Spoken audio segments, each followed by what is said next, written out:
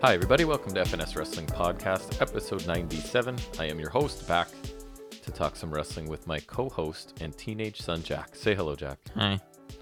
Well, we can't go spoilers, but we did watch the first episode of what last night? Kenobi. You forget? We did. And I need without to watch spoiling. the second one. I know, we will, but you liked it? Yeah, it was good. Yeah, there were some appearances of characters that we won't spoil anything, but that you were happy to see. Oh no, if you've seen any of the promotional materials, Oh, they were in the buttloads, yeah, Inquisitorius, yeah. No, I did not know because I hadn't seen any of the. Yeah. Oh, you showed me one. I think I saw one or two things. I guess I just forgot probably. Yeah, and then I like the beginning mostly, cause I don't know, I like the flashbacks, and then I thought the opening bit with the Grand Inquisitor was really cool actually, and then Yeah. some stuff was not as good, but I think generally Obi-Wan stuff was good, and then I don't know, we need to watch the Second one. We will. We can do that later today. I don't have any. I'm going out tonight to a comedy show with some friends. But other than that, I'm not doing anything. Just got back from your brother had basketball all morning. The adults. Yes, and then you might be like doing something. I don't know. That's what I was asking. You guys, yeah. the kids can watch a movie, or that's what you're getting at. Yeah, that's what I was asking. Yeah. Yeah, the kids can probably watch a movie or something.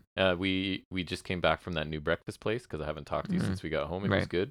Nice. Enjoyed it. I'm super mega full right now. Not even drinking coffee. That's strange. Yeah, no, that's weird. Yeah. Because I had two while I was out there. And I did the usual Booster Juice venture. You did on your own, a solo venture to Booster Juice. Yeah, it was actually like it took like way less time than I thought just to like walk there because like it took the shortcut. Yeah, it's just super like, fast. I don't know, it just wasn't as long. Like it lasted one.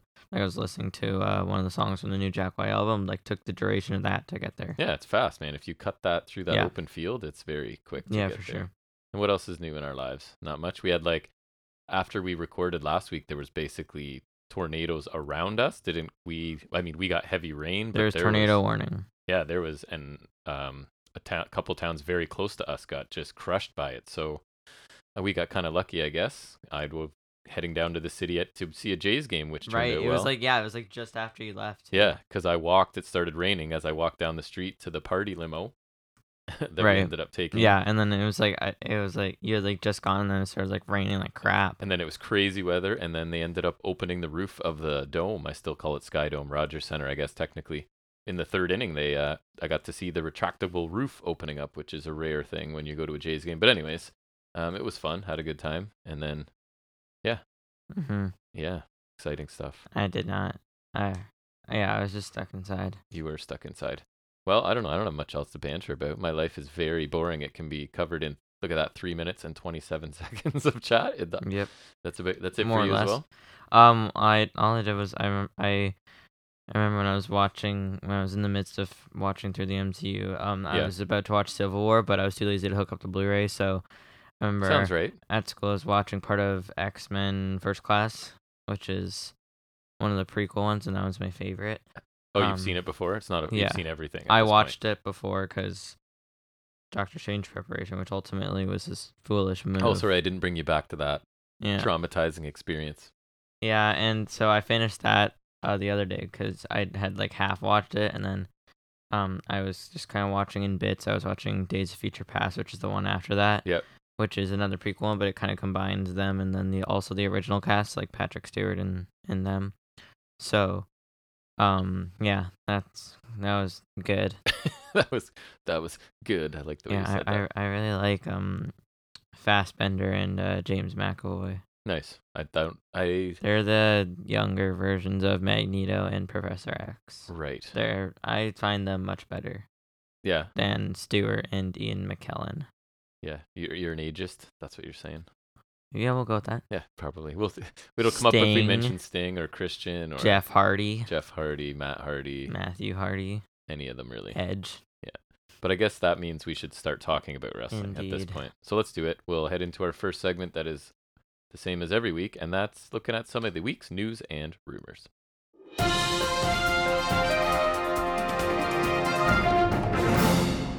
All right, so taking a look at some ratings, NXT Tuesday's episode averaged 551,000 viewers, which is down 8%, earned a .13 in the key demographic, down 7%. So down slightly in both areas, but again, as it has been for several weeks now. So I guess that kind of makes the playing field level, right? It's been NBA and NHL playoffs every single Yeah. week, and the numbers are still down. So I guess they're down. Mm-hmm. It doesn't matter. They've been up against both of those things for at least a month now, I would say. So same thing for Dynamite, also up against NBA and NHL competition. It averaged 929,000 viewers, which is down less than 1%, 0.76, earned a 0.35 in the demographic, so up 6%. So down just a minuscule amount in viewers, but up in the demographic that they care about, again, with pretty stiff competition from two sports leagues. So a decent week for Dynamite and a kind of meh week for NXT, I guess. Mm-hmm. Surprising. Shocker. Based on the quality of those shows. I told you we get to NXT. This might be my last week, not to ruin anything Oh no. here, but I struggled this That week sucks. with good old NXT. And I'm the last podcast I listen to holding on. Other ones I listen to have already given it up. Everyone's dying out. Yeah, it's not because I think it's to the point where nobody really watches it. Nobody really cares. So if people aren't like reviewing it, who cares? Nobody wants to know about it. So Right. you're kind of wasting your breath at some point. I feel Exactly. like. But anyways, what do you have for us? Money in the Bank was originally slated to be a stadium show. Right. I think it was going to be in July. Mm-hmm. July 2nd, I believe. Oh, yeah, that's what it says. Yep. And it's been moved from the Allegiant Stadium in Las Vegas to MGM Grand Garden Arena, which I feel like that's where Double or Nothing is because they're in Las Vegas. So I feel like that's where they're at tomorrow. So bumping down from a stadium to an arena, right? And one of the things I saw was like it's kind of, I think it was like said it's like kind of tricky to sell out a big stadium show when it's not called WrestleMania or even SummerSlam, Makes and sense. also with no matches advertised, right? Like if you throw out something interesting, just even like now, then maybe that's like a draw for tickets. But like they have nothing. Like it is money. I think it would have been cool to have Money in the Bank in the stadium because that would just be a change of scenery. Yes. But unfortunately not. Yeah, that seems to force them to have different entrance stages. So I was telling you, I saw they had like over 8,000 tickets still available, which is almost a third. I think the venue's like 24 or something, so that's almost a third of the tickets not sold, right? And they're not looking to have it look empty, I don't think. Right, so. I think the stadium had like, it says it has a seating capacity of more than 60,000, and MGM Grand has 12,000. So right, so they're downsizing it to like normal. Significantly, yes, definitely. What did I see? An update from the world of Naomi and Sasha Banks, still sort of off of WWE TV. I think all their merchandise has been pulled. I think I saw that Naomi has removed, or maybe both of them have removed any mention of WWE from their own like social media stuff. So let us take a look. Because their suspensions are indefinite, it is possible then that neither of them basically the question was, are they still getting paid, right? So they are still suspended, and again, WWE does this thing where they'll freeze people's contracts, right? They did it to Rey Mysterio. I'm pretty sure they did it to FTR, where they'll just say like, if you're not coming to work, your time stops on your contract, right? So they will just add that on to whenever they do decide to return, right? So according to Dave Meltzer, WWE can extend the time on contracts of the wrestlers when they aren't wrestling without even telling the performers. And Danielson's another example too, right? He retired back in 2016 and they froze his contract, which is why he came back and did that GM run. So to like, if you, let's say you leave with 3 months left, you owe them his contract. You owe them 3 months. So it's basically, which I don't know if anywhere else does that. I maybe, but it seems strange to me that you're an independent contractor. Their contracts are pretty strange to begin with. Right. So they're not your employer when it's convenient for them, but they are when, you know what I mean? Whenever it suits them, then yes, you're our employee and we have your contract. So, which is kind of strange, right? We're going to freeze your contract, but they're independent contractors. So they don't really work for you. Anyways, it's a bizarre setup they have sort of there. Anything else news-wise for you? To maneuver out of anything. Yes, exactly. So Tony Khan was talking about why they didn't book Blood and Guts for Double or Nothing, because that was rumored. Because he said he said I don't think it necessarily makes sense with what we had set up on the pay-per-view in terms of getting like the cage up and down for Blood and Guts. Yeah. Also, the seating because it means less ringside seats. So I guess it's a pretty cumbersome setup. But he does say it would make a lot of sense for Blood and Guts to come back to EW. So I think they will probably do that at some point. But I think they're just looking because I feel like it'd be a pretty tricky setup for the whole pay per view. So it would. So what's the Jazz match being called again? Anarchy in the Arena. And have they revealed any I haven't seen detail? I haven't seen either any of what that's going to be. Yeah. Colt Cabana, big Colt Cabana news, right? He's surprised being earmarked to be involved with Ring of Honor moving forward. If and when that company gets started, I think it will. And basically, the Wrestling Observer newsletter could be due to issues with CM Punk, right? CM Punk is there now and entrenched, so Colt Cabana get him off of AEW and into, if he still has a contract, they want to use him for something, but get him away and onto a separate show, so that makes sense. Mhm. It is a light news week if I'm pulling Colt Cabana's stories, right? Right, exactly. Because people are like, who? Oh, yeah, he's still there somewhere. I forgot he was in Dark Order. Yes. That's right, yeah. Anything else? I only have one more. It was a light week. So a few weeks back, W. Morrissey was Wardlow's victim surprise opponent. Yep. Apparently that the person originally approached for that spot was, do you want to guess? Do you know? PCO.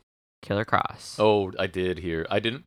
So I heard that the headline was something about he was approached for something for AEW, but I didn't click on it, so I didn't know the details. Yeah, they were working getting him to work that match, but then it fell apart when it was obvious that Scarlett would not be part of the act, and which kind of harkens back to when you go to the main roster and you didn't have any of that, and then it's just kind of stupid, and then he got his helmet and the studded thing, the mask and the whatever. Yep. I saw a thing that they are reporting that they are making as much money as they did in WWE, not in WWE, with all the stuff they're doing. So I don't know if that's true or not, but that's what they're saying anyways. Basically, they did not need to go there and ruin NXT and fart on it. Yeah, we weren't a fan of the Karrion Kross run in NXT, to say the least. I'm tapped out for news. You? Me as well. So let's move into talking about the first show every week, which is a detailed review of AEW Dynamite.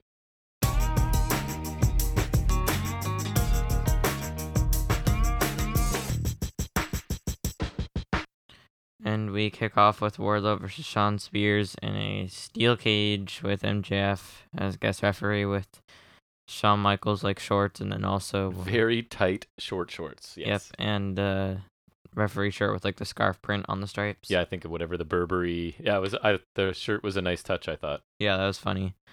There was a lot about this, I will say, that felt like Attitude Era, including that outfit, right? Yeah. It's that it gave me what was I saying? Vince and Austin vibes, right? Where everything is stacked against Austin and he has to overcome. Everything is just rigged against him, yet he still somehow prevails, right? That's the vibe I got from this quite a bit. He's going to powerbomb everyone. Yes, except instead of stunners, insert power bombs. Exactly. A stunner symphony. It would work. Symphony of stunners. I think sounds better. Exactly. So Spears attack Wardlow right away while he's still cuffed. MJF gets some licks in as well. They double team to shove Wardlow into the cage.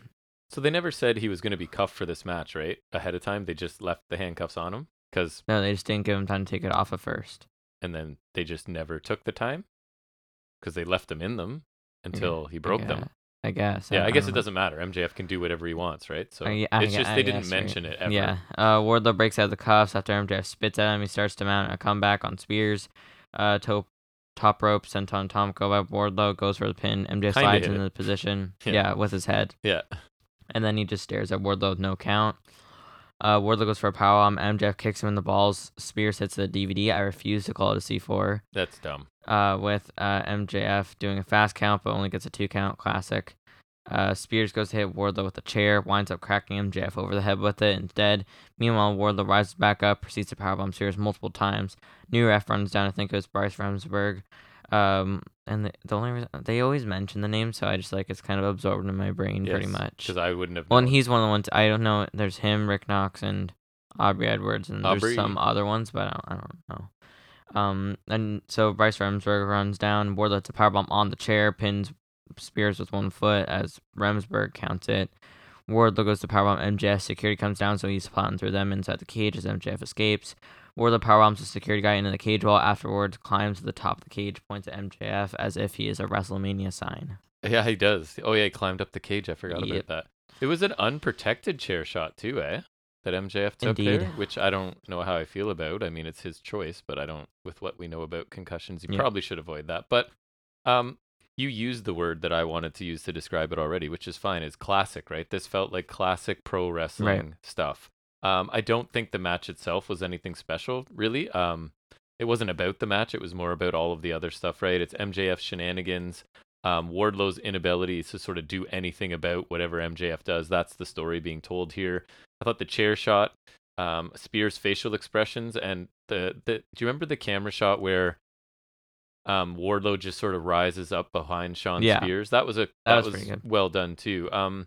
It's the type of, so like I always say I'm devoid of nostalgia, but this is more the nostalgia I enjoy, right? Remind me of things, stories and angles and things that were cool. Don't bring back those same wrestlers. Like I don't want to see people wrestling into their 50s and 60s. But if you give me stuff that kind of feels like Attitude Era, and I don't even think Attitude Era was all amazing. I think there was tons of garbage in Attitude Era. But this reminded me of good Attitude Era stuff. And that's the kind of nostalgia I'm here for, not watching Jeff Hardy wrestle a singles match, right? Not watching actually Steve Austin. Right. So, yeah, I thought, was this a great match? No, not by a long shot. But was it an effective, like, pro wrestling angle? Yes, I think it was. Yeah, I think that's fair. I think the Sulfur was, like, I thought it was great in telling the story, like, in an angle, as you said. Not great as a match, but I don't think it was really going to be that. No. I figured it was either open or main event. Opener makes more sense, so here we are. It was fine. Like, MJF cheating a bunch, like you said, harkens back to Edge here a bit. It wasn't surprising. It worked. Spears was fine as well. Wardlow looked good. Finish was fine. I think that worked too. Now we have that match at Double or Nothing, which is actually a pretty loaded card. Like, there's a lot going on in the card. Yeah, we're gonna preview and predict. Yep. In the final, near the end of the show. Yeah. Yep. Cool. The whole thing ran short than you'd expect for a cage match, and the cage didn't come into play a whole lot, so I don't know what that was particularly there for. I think you're right that the length of it was good. Like it didn't drag. It was good, yeah. It felt like under 10 minutes for all of this sort of out the Yeah. door, which is about right. I think. Before it was solid. I always prefer a hot opener, but this was fine. It was good for what it was. Absolutely. Next, Jazz arrived. Garcia says at Double or Nothing they will show them how violent sports entertainment can be. They make fun of some backstage worker for wearing a mock shirt. Jericho lights a fireball in his face. Short, but it was fine. I don't have much to say other than I still want Garcia to shut up. I did get when he said you get a fireball in the face because I'm a wizard. That I have to admit, it made me chuckle a little bit. And 2.0 amused me. I don't know. Does this faction feel like it's getting anyone over other than Jericho? Like, shouldn't the point be that he's elevating these younger talents? No, the point is that he should be elevated because they're appreciating him. I guess so. It just feels like I don't know who this is helping, really. I don't think it's helping Garcia. Nope. I'm actually actively disliking him more. And 2.0 are kind of doing the same thing they were doing, just behind Yeah, I him. honestly liked 'Cause they're their funny. shtick with Garcia alone better. Like, I'm actively disliking Garcia more. Yeah, it's not, and not in the way, not in like the he's a heel way, just in like I just think he sucks, and yeah. he's It's too bad. yeah, like Yeah. he could still be in there. I just think like this is hurting him. Like it's making him seem like he sucks. I don't think it's helping anybody. I mean, and I do get a couple laughs here and there out of the faction. I'm still not fully on board, and I just don't see who this is helping. But exactly. anyways. Yep. Next we get Hangman Page and CM Punk entering face to face for the first time. No, Yeah, that they is said not that, true. right? They were literally face to face after the Takeshita match last week. So that the is Takeshita match. Let's just all enjoy that for a second. That memory. That was Great very match. nice. If you haven't seen it, go see it. Shivani hypes up the match, introduces Punk, then Hangman. Punk says his biggest moment happened in Vegas. Insert that moment here. Right. I don't know. Was that the pipe bomb? Maybe. Was it? I don't actually know. I was thinking Money in the Bank, but I know for a fact that was in Chicago. So you're saying it probably pipe bomb, maybe? Yeah, so say like I don't know. I'll Couldn't check. look that up. He says he will walk in the challenger and walk out the champion. Hangman says he said what he would do to Punk. There's nothing you can do to take the title from him. Punk says he doesn't get why Hangman is taking it so personal. It's just his shot. It's just business, nothing personal. Hangman says 3 weeks ago he said he would destroy Punk, and he did not mean at Double or Nothing. He meant right now. He says he has been waiting for this moment for months. He would like to sit atop the ramp and do a pipe bomb, watch it blow up in Punk's face. He realizes he can't do it because the more he thinks about it, it's exactly what Punk would do. and he doesn't think it's the right thing to do. He says he doesn't hate Punk, and he pities him. He doesn't respect what he's done since he came here. He says he doesn't think Punk understands what it means to be a champion anymore. He says Punk talks a big game about workers' rights, and he's shown he's the exact opposite since he came here. Yeah. And this place is his home. He won't be defending the title against him. He'll be defending AEW against Punk. Punk says he still doesn't get why Hangman's taking this so personal. He's still here, and Hangman will have to do something about it at Double or Nothing. As a thing pops up in my face for some reason.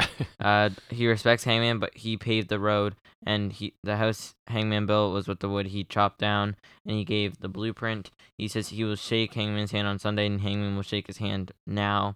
They kind of argue about Punk shoves Hangman, who drops Punk with a right to end the segment. Yeah, I noticed my notes. I made a note of, I guess, that Hangman was getting quite a few boos to start this, right? Yeah, I think it started out that way, yeah. And then I thought both of them were really generic to start out. I was like, wow, this is what we're getting at the like go home show for this. But then Page gets more personal and more intense. I thought he was great. He does start to win the crowd back over too. And I think like the implication is that Punk's a fraud. Like you say, you're going to do all of this stuff and help the workers, but you don't, because that kind of felt like it came out of left field a little bit. I thought Punk's reply was solid, a little bit understated. Like he's letting Page sort of shine here and be the one that's getting more intense and louder, and Punk's just kind of sitting back a little bit. So I like that as well. And then I thought we got just enough physicality, right? Like they touch but barely. Right, and we get like a little bit of it. And I'm not sure who's going to win this match, so that's kind of refreshing, right? I think they've built this into a pretty hot feud. To complain, because I thought the segment was good overall, and it actually did add something for me. Do you like the positioning of this on the show? Feel weird to you? Not really. You're putting your like main event match of the pay-per-view, and I don't know. I just feel like this should be the closing segment, or like ending the show. Or I just felt it was placed weird. It doesn't make this feel like this is the most important match. Didn't occur to me coming at all. up. But anyways, I like the segment. What about you? Yeah, I like this a lot. I thought it was one of Hangman's best promos. At least one of the best in recent memory. I like the intensity here, and his views of Punk, which aren't completely misplaced. Like that. I also enjoyed the contrast between like he's getting like really fired up, really passionate, opposed to like calm and muted Punk. And I like that Punk keeps going back to this. I don't get why you're so fired up. It's not personal. It's just business. Because it's the perfect kind of phrase that, like, it works because he's, like, kind of laid back in this, right? But it's also, with him kind of slipping into the heel role again, I feel like it's also the kind of thing that he would know, like, that's going to keep setting off Hangman a little. It's going to keep pushing him a little farther each time. So I think that really worked as well. I think they both did good for what they did. Me too. I think the segment ended well too, like a little bit of physicality. I think that works and shows like that Punk is getting to him. So I think that really worked too. I enjoyed this quite a bit. Me too. I really liked it. Yeah, definitely my favorite segment on this show. I thought it was really good. Next we get a quick Cargill Jay promo thing because they're facing off at pay-per-view for some reason. Does that feel like a pay-per-view match? Hell no. No. Anna said she'll win while Jade said she has nothing but money. That is just a brief summary because who cares? Yeah, I mean, I thought Jade sounded great, as she always does. I find her more entertaining outside the ring than in, to be honest, at this point. But we talked about this in the moment. Doesn't it feel like, because this is like the secondary women's title and Jade isn't that strong yet, that they've kind of gone through all of the second and third tier competition and we've like circled back around to Anna Jay? That was like, I think it was literally in my note before we even like talked about it. I was like, cause like what I wrote, I thought like this was okay. Cargill was kind of amusing. Jay was okay. I don't buy her winning at all. And then my last note was already starting to circle back for challenges for Cargill. Exactly. And Anna Jay at that, like, no disrespect to Anna Jay, but like she's just not that interesting, and she's not like. Well, when's the last time she did anything on TV to be challenged Jade Cargill? Right. So, I don't know, and like, I don't know who beats Cargill anymore because I would have thought Conti, but Conti's kind of changed course now. Who's she facing at the pay-per-view? It's Guevara, Kaz, and Conti versus Men of the Year and Van Zandt. No, Jade Cargill. Who's she facing? She has a match, right? Anna Jay. Oh, it's Anna. Sorry. I was thinking that this was happening and that was for the future. Yeah, I don't know, man. Like, this isn't interesting or fresh, right? Is this? That's the perfect way to put it. Is this on the buy-in? I don't think so, which is the sad part, because this is totally buy-in material. It feels like it should be on the buy-in. Yeah, because then I can just not watch it. Yeah, well, no, I'll still watch the buy-in. I will, but then I like. 'Cause remember, I the feel buy-in there's had one of our favorite matches last yeah, night. but I don't feel an obligation to watch the buy-in. So this like now I know True. I have to watch this, Yes, that's true. and I don't want That's to. when you get a snack. I don't even remember how their first match went.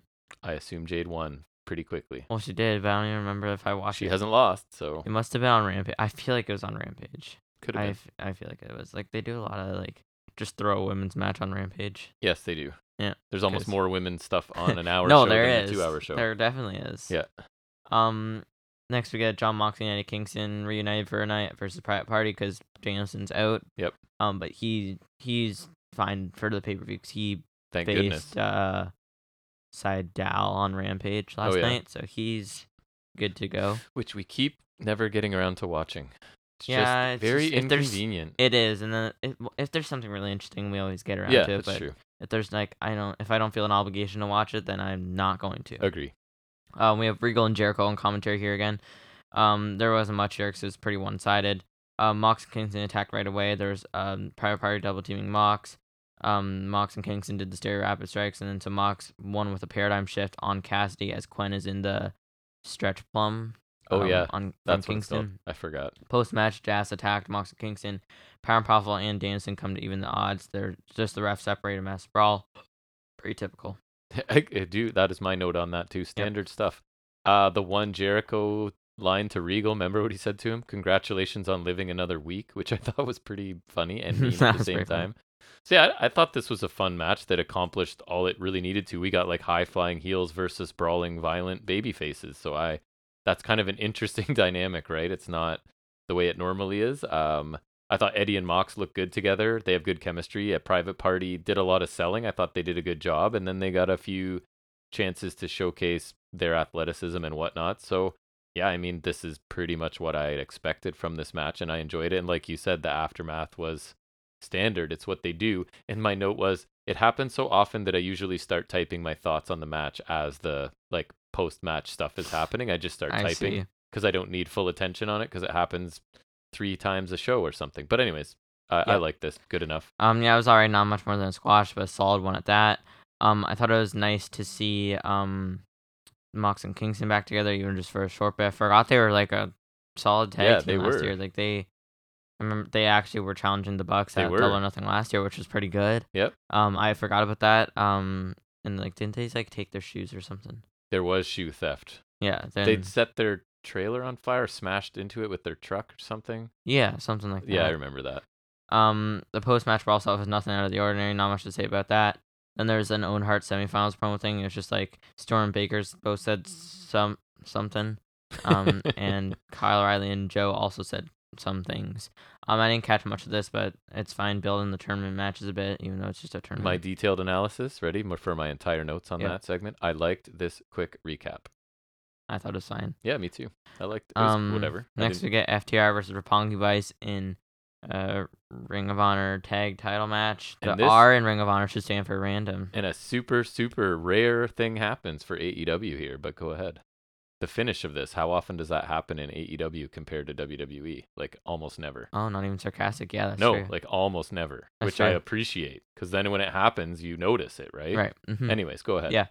There's a back and forth between Cash and Romero, then Trent Beretta and Dax tag in, and we get back and forth with them. Also, Trent Beretta is an upcoming figure, so then this time it'll say Trent Beretta on it instead of Trent with a question mark. Which is your bizarre obsession for some reason. Well, he changed his name, so I feel the he's obligation. Trent? Question mark. Exactly. Now he's Trent Beretta. He is. Trent Beretta throws Dax chest first in the corner.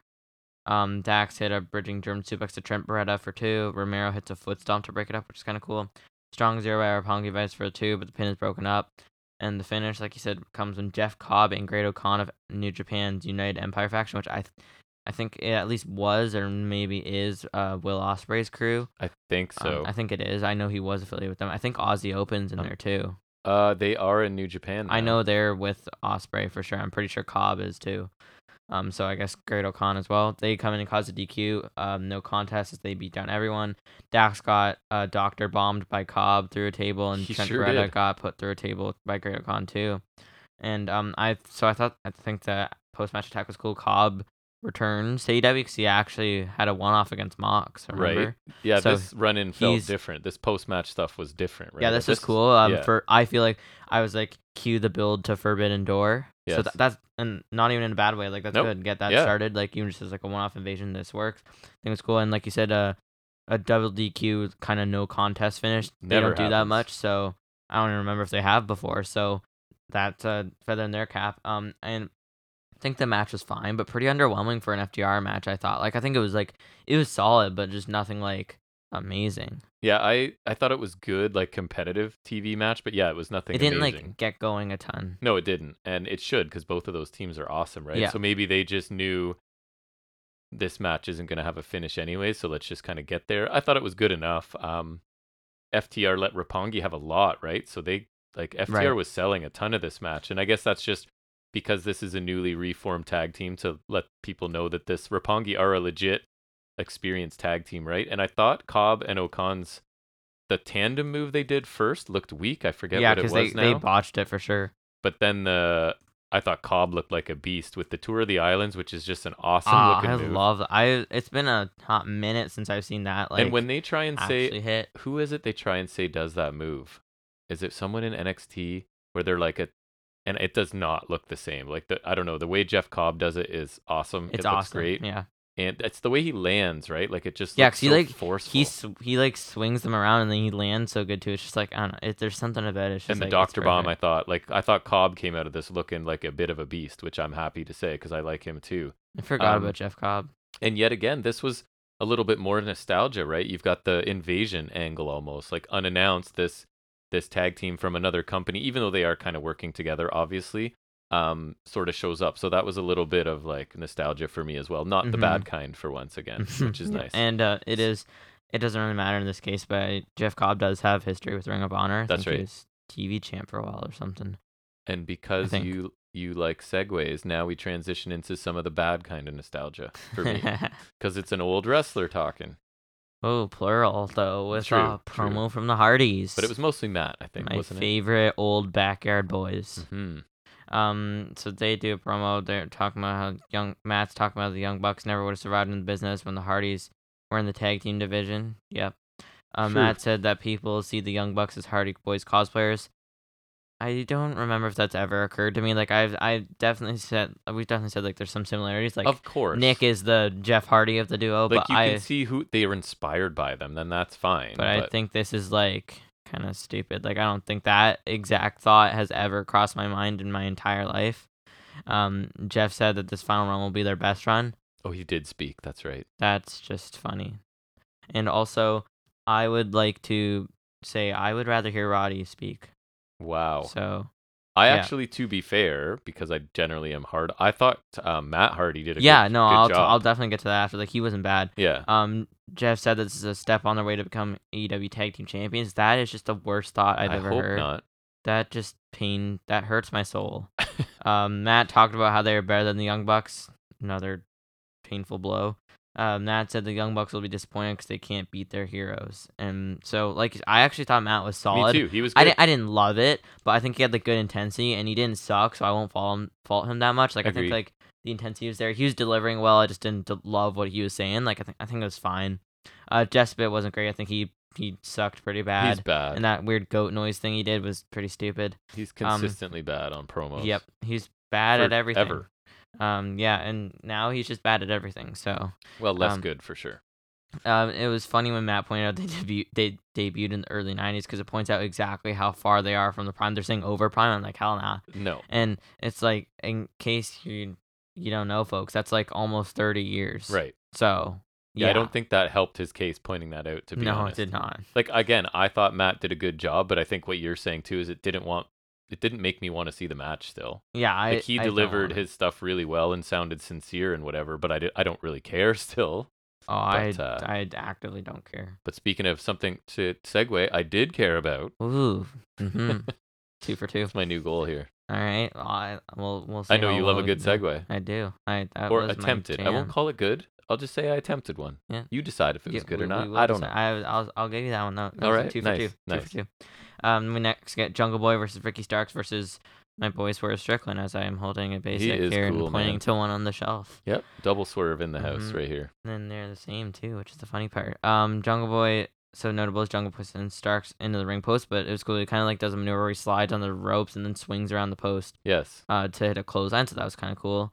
Hurricane Rana off the apron by Jungle Boy to Swerve after a commercial break. Looked good. Jungle Boy went for an avalanche poison Rana. Swerve flips out, lands on his feet like a cool little That boy. was crazy. The crowd Mhm. was like stunned by that, Yeah, which is tough Swerve to do is sometimes. a pretty cool boy. Yep. Jungle Boy goes for an out or nope. Swerve has Jungle Boy in a suplex position, so like there's a bit of back and forth going on. So Swerve gets Jungle Boy in a suplex position after a smooth maneuver. He moves around really smooth. Like You said that like as we're watching it, like, and you weren't wrong, and I'm not trying to mock you, but you out loud a couple times you're like, he's so smooth. Yeah, and no, he he's really just like is. the way he moves around, like the way he does some things, like he gets around. He's really smooth. Yeah, He is. and so That's the he's word. got Jungle Boy up in a suplex, and so Starks spears Swerve, and Jungle Boy lands on his feet out of that to hit a super kick to Starks. And as he's running the ropes, he gets hit with a Michinoku driver from Starks for 2 with Swerve breaking the pin. I really like that sequence. I saw a clip of that before. I even saw made the a note match, of it. so. Killer sequence in the middle of this. It was really and cool, that's yeah. the one. And so Starks hits Swerve with Rochambeau. Jungle Boy comes in though to get Starks in the snare trap. And so Swerve breaks up the snare trap by hitting him with that house call kick, which I think was actually really cool. Like that, it was perfectly natural setup. And then he hits that diving stomp, Swerve stomp or whatever to Starks to get the win. So my boy Swerve gets a win, which is good. You were very happy. Yeah, I actually got spoiled that he won, but and then forgot. I forgot that he won. You and are so my I was son. like happy all over again. You are my son. I just forgot Anna Jay was in the pay-per-view. Exactly. We were literally talking Exactly. about it. I'm a tired boy today. It reminds me when and I mentioned it too, like when on that it was in like July of last year or something, and Bronson Reed had like won the title a couple weeks ago or something, or like no, a couple months ago maybe, and then like Swerve like it was like fresh off a Hit Row, and he was like challenging for the Hit title. Row. It's like one of those same night challenges, and we were like, oh, they're just gonna feed Swerve to him, and then he won it just out of the blue, and it was like the best thing ever. He is cool. Yeah, it was awesome. And then after the match, that was when NXT was good. Remember that? I do remember that. Hobbs comes down and attacks Jungle Boy and Swerve, kind of laying him out. Then Luchasaurus comes down, and I don't think he did anything. And then Lee did comes the tail down. whip kick. Oh, he did. He did, okay. yeah. Lee comes down and Haas fighting too. So Lee staying tall, and he even did like a dive thing. He did the outside. So look at Keith Lee doing Keith Lee things again. It's literally my note. One motive. Finally, Keith Lee does a move that is rare for a man his size. Right? They've just been pushing him as a powerhouse until this point, and I don't know. Maybe he's getting back in ring shape or something. They don't want to promise that he's going to be this, high flying 300 and whatever pound guy, but he clearly can still do stuff. I really like this match. I thought it was very entertaining. And I feel like you may correct me that AEW doesn't do a ton of triple threats either. No, they don't. Right? I think like the first one they did was that title match. Double or Nothing last year. There's Omega Pac and Orange Cassidy. Right. And I thought this was really fun, and that sequence in the middle you highlighted was amazing. And yes, there were some like cooperation things going on in here, but I don't care when it looks cool, right? So that's totally fine. And yeah, Keith Lee finally did something kind of flippy, and I thought just a good TV match. The landing was a little awkward, but I thought it was still good though. Match of the night for me, I think. Yeah, no, that's safe to say. Yep. I like this. It was pretty good. Some of the sequences were really cool. There's a lot of stuff I liked here. I think they got off to a bit of a shaky start because there was like a couple of things that were like a little botched, but they more than recovered it, I think.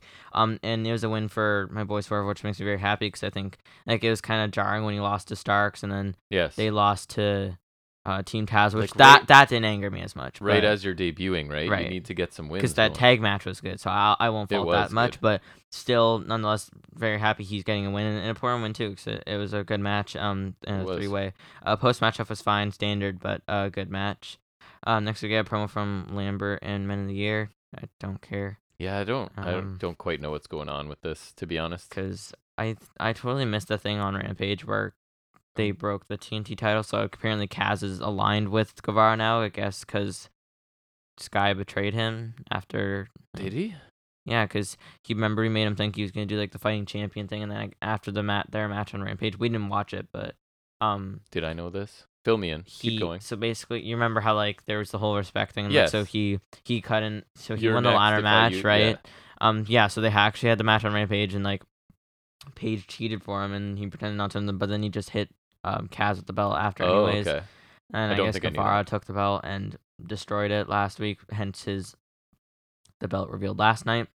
And yeah, I don't. So without knowing that, you know what my interpretation of it was? Because What? I made a note, and my note is I kind of like that Sky is getting a fresh belt since Conti and Guevara disgraced the previous one. Like, I thought the idea was going to be like, they do disgusting stuff with that belt, so we're going to make a fresh one. I mean, they did. You were still right. That's You were still disease-free or right. whatever, right? Yeah. Yeah, they did do that. You were still right without knowing anything. Yeah, so that's what true. That's funny. Just on the off chance you were right. Yeah, that's what I thought without That's very knowing. funny. So Lambert says Guevara and Cass are stupid for thinking breaking the TNT title will give them a shot. He says because he's like American top team guy or whatever, so he knows a bunch of belt makers. Right. More like Tony Khan does, but sure. Loves the belts. Yeah, I guess this is one of those belts he was referring to. I think so. Lambert says he ordered a new TNT title before they even broke the old one. That just seems kind of stupid. So maybe that's why I thought that he wanted him to have a fresh belt. Maybe that's why I thought that. Yeah, and they will reveal Sky's custom TNT title on Rampage. Spoiler, it's like a Lakers colored one. I don't know if that's like the intention, Like but that's purple? the look of it. Yeah, it's like because you know how there's always the 205 sash on Live? the front. Yeah. There's like always the sash on the front, so that's like purple, and it's got like a yellow strap. Oh, okay. I'm Thought you meant not. a purple strap. People are like raving about it. I think it's okay, but I'm honestly not loving it. And I find I rarely like new belts, except the AEW Championship belt is beautiful. I think like the black and red and gold one, like like the standard TNT title. I think that one's by far the best one. Or even like if we're going on custom titles, Miro's was really cool with the white and then the green sash. That was a cool one to me. I think this one's all right. I don't know what they're gonna do for the norm because this one's not staying around after Sky's done with it. You know what I mean? So I don't know if they're just gonna bring in a third one. black and red one because there's the interim one. So wait, there's still the interim belt. They just use that. So many belts. There's a lot. Stop saying belt. There's so many. Dude, can you hear Vince McMahon in your ear right now? There's so many TNT titles. Like there's remember the prototype one, like the silver one with the black that logo. had like nothing on it. Then there was like we'll call it the Brody Lee one, which is the one with the red and gold, but with the red strap. Yep. And then there was the black strap with the red and gold, and then there was the Miro one, and then now the Scorpio Sky one. That's like a lot. Like that's 5 designs for one title since 2020. Yeah, in 2 years, basically. Yeah. That was math, so I had to do math there. But it's just like for Tony Khan, this is like a video game. You just have unlimited funds. You're like, I feel like making a new belt, right? I do think that's kind of funny. It's like you going in and designing belts just for fun on your video games. And the women's title has had 3 designs, but those were warranted. Because it was a bracelet the first time. So that doesn't even count. I hated that so much. It was bad. It was the worst. It was a fine promo. I guess we have yet another design for the title, 5th. It's like the Cody Rhodes of AEW belts because like he was getting a buttload of figures. So it's the TNT title is what Cody Rhodes is to AEW action figures or was. Yes, I not guess. anymore. Yep.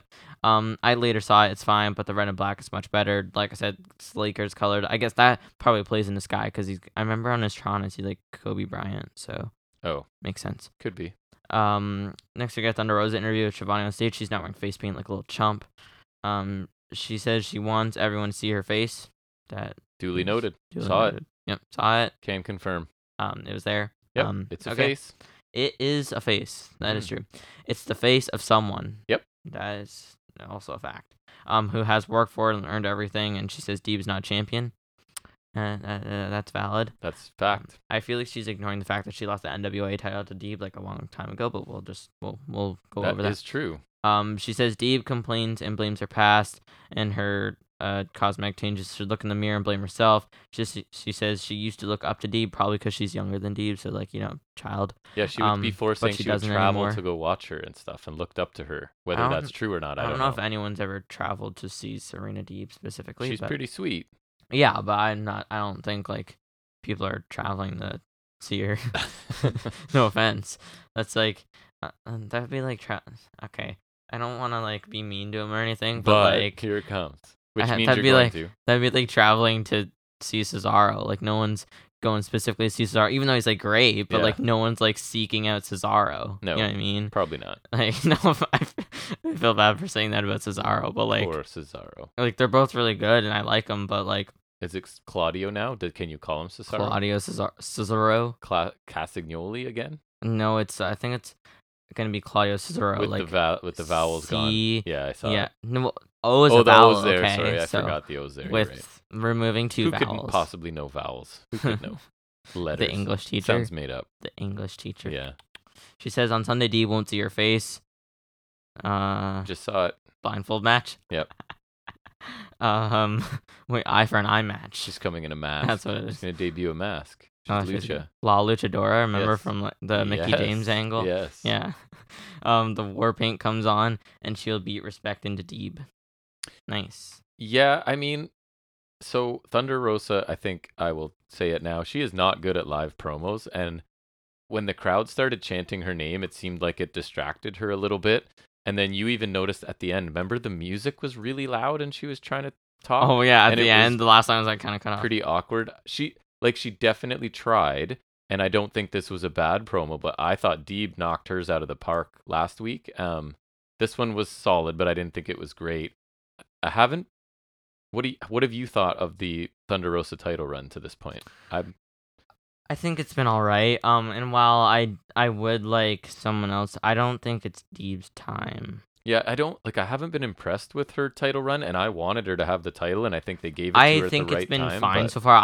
I think she should keep going though, because I want to give her a bit more of a chance. Yes. I think she deserves a bit more of a chance, just because I think it's been built for a bit. So I'm gonna give it some time. I think it's only been a bit, right? Part of the blame goes to booking and presentation, right? It's not I think her fault it could entirely. get better for sure. Yep. It was solid. I thought it was at least an improvement over her other promos. Yes. Nothing great, but it sounded solid in comparison. Yes. Right. She never sounds super comfortable. No, but this sounded better. I agree. It's a step in the right direction. I think later when in my overall thoughts, I said like it's probably her best promo, but still not great. Yeah. Right. That's fair. The only thing is her last time was kind of hard to hear because they played her music too early. Really? So that was kind of funny. They did. Next we get Velvet interview for some reason. Yeah. Also, she's got a figure coming, so that makes about the same amount of sense. Rarely does a segment end, and we're looking at each other going, "What was like?" You were like, "I don't know what to write down." Especially on AEW too. I feel like that could be on NXT 2.0. Sure. It'd be like happens every I'd be week. like, yeah, no, that happens, but. No, yeah, we had no idea what was going on. So Velvet, I had to take notes for this, or like borrow notes from John Report. So shout out to him because I didn't know. He took a bullet for us. We were we watched it. We were sitting there watching it. I wasn't distracted. I wasn't even, like sure what to call it. And we were like, you're like, I don't know what to say happened. Oh, I was distracted. And I caught on like halfway through, and then I was just like, I wasn't quite sure what the notebook was. Because I saw her hand. Okay. Anyways, go ahead. Recap this gem. Red Velvet was interviewed by Tony Schiavone, who noted that Chris Statlander beat Velvet to advance in the tournament. She wasn't pleased when Tony asked if she was upset about the loss. Nope, she's feeling real chipper. Ruby Soho happened to be standing nearby or something, and she walked onto the screen because she's facing Statlander in the semifinals yesterday, which she won.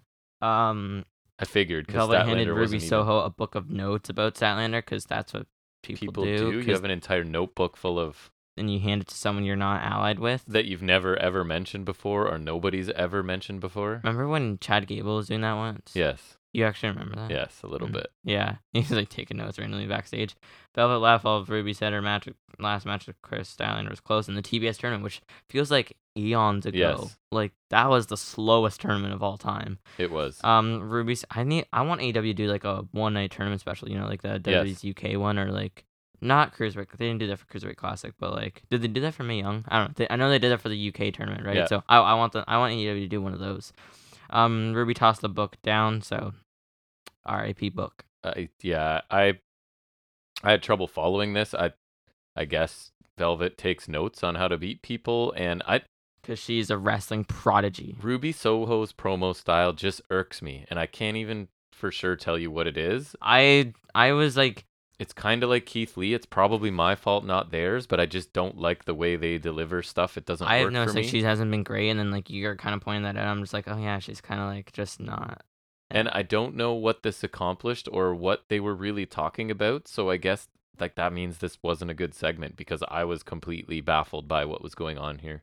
I don't know if it's anything of consequence. We've probably spent too much time on it, but it happened. Setting up a Rampage match. Yes. This wasn't great. It was short. It was confusing. Hardly even knew what happened when I was done. Yep. Something about Soho's and right. She's just kind of off in these backstage segments, and she's like almost good in the ring. I think she's solid, but she's like almost good. The more I see her, the less I like her. That's what I'm saying. It's kind of weird. I don't know. Don't care about her styling. Again, I forgot they even had a first match. If you Right. had told me they've never faced off before, I would believe you. I kind of feel like everybody at that level has already faced everybody. That's a fair assumption. Right, But so- I don't know. Next we get Co-main event, okay, sure. is what they called it. That's what they told That's us. pretty funny. Mm-hmm. And when our audio is starting. Yeah, to- so our audio started to lag behind the video by like half a second or less, maybe, it's so but annoying. enough to be It's annoying. even more annoying in wrestling because I feel like there's so many things that like. Yes.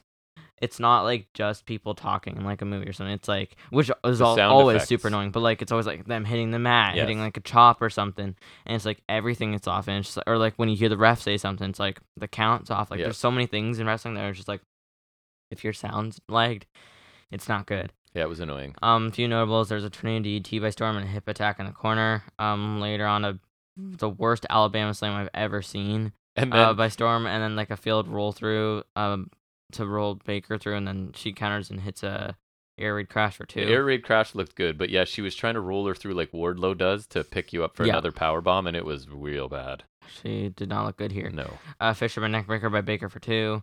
The finish was stupid. They botched botched it. that too. Yep. Baker sat down on a pin, holds the ropes for leverage to get the win. It seemed like hater interference was intended, but like It was. didn't She was pan late out getting there. correctly. It was just stupid. Yeah, so the ending of this was botched, and instead of Hater getting the assist and Britt cheating, Britt just kind of won on her own, which I don't think is what they were going for here. This match was a mixed bag for me. There were parts of it I thought looked pretty good, and then there was just some general clunkiness, I would call it, along the way, right? Which is too bad. I thought Storm dominated a lot of this match, right? She got busted open too at some point, right? Her nose was bleeding. I don't know. It was decent, I guess, but I was hoping for better because I actually really liked the Storm Hater match. I would say I liked that much better than this one, which is weird to say. So I can't tell which one I like. I think I've settled into like Toni Storm is inconsistent, is what I will say, because I've liked some stuff she does, but I've also not liked it. So I didn't really care for this that much. You? I stand by my thoughts. You that think she she's sucks. just I think she's inconsistent. I'll say I will say she is extremely overrated. by some, yes. I By think I most properly people. rate her. I think you're pretty fair. Yeah. I try. I'll allow that. I thought it was alright. Solid match. Nothing great. Not much to note. Still fine. Still don't think Storm was great. There's some notable missteps Her from outfit her. looked cool, I thought. I don't remember. It was like red leather. It was Yeah. cool looking. Another notable botch would be the finish, although this time not the fault of Storm, at least. I don't think so. No, I don't think so. Hater was definitely meant to help Baker to win, but then she didn't really do anything. Baker held the rope for like a second, but then let go before the pin was even done. Yes. So it was all done not very good. No. Also, I forgot to mention the banter that the Thor Love and Thunder trailer came Oh, yeah, out I didn't Monday, watch it yet. and it was amazing. I've watched it like at least 10 Well, times. pull it up for me later. I'll check it We out. will do that. Okay. Because Thor 3 is one of my favorites.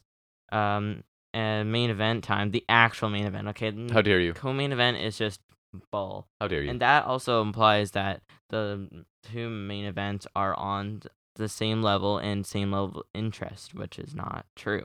Right.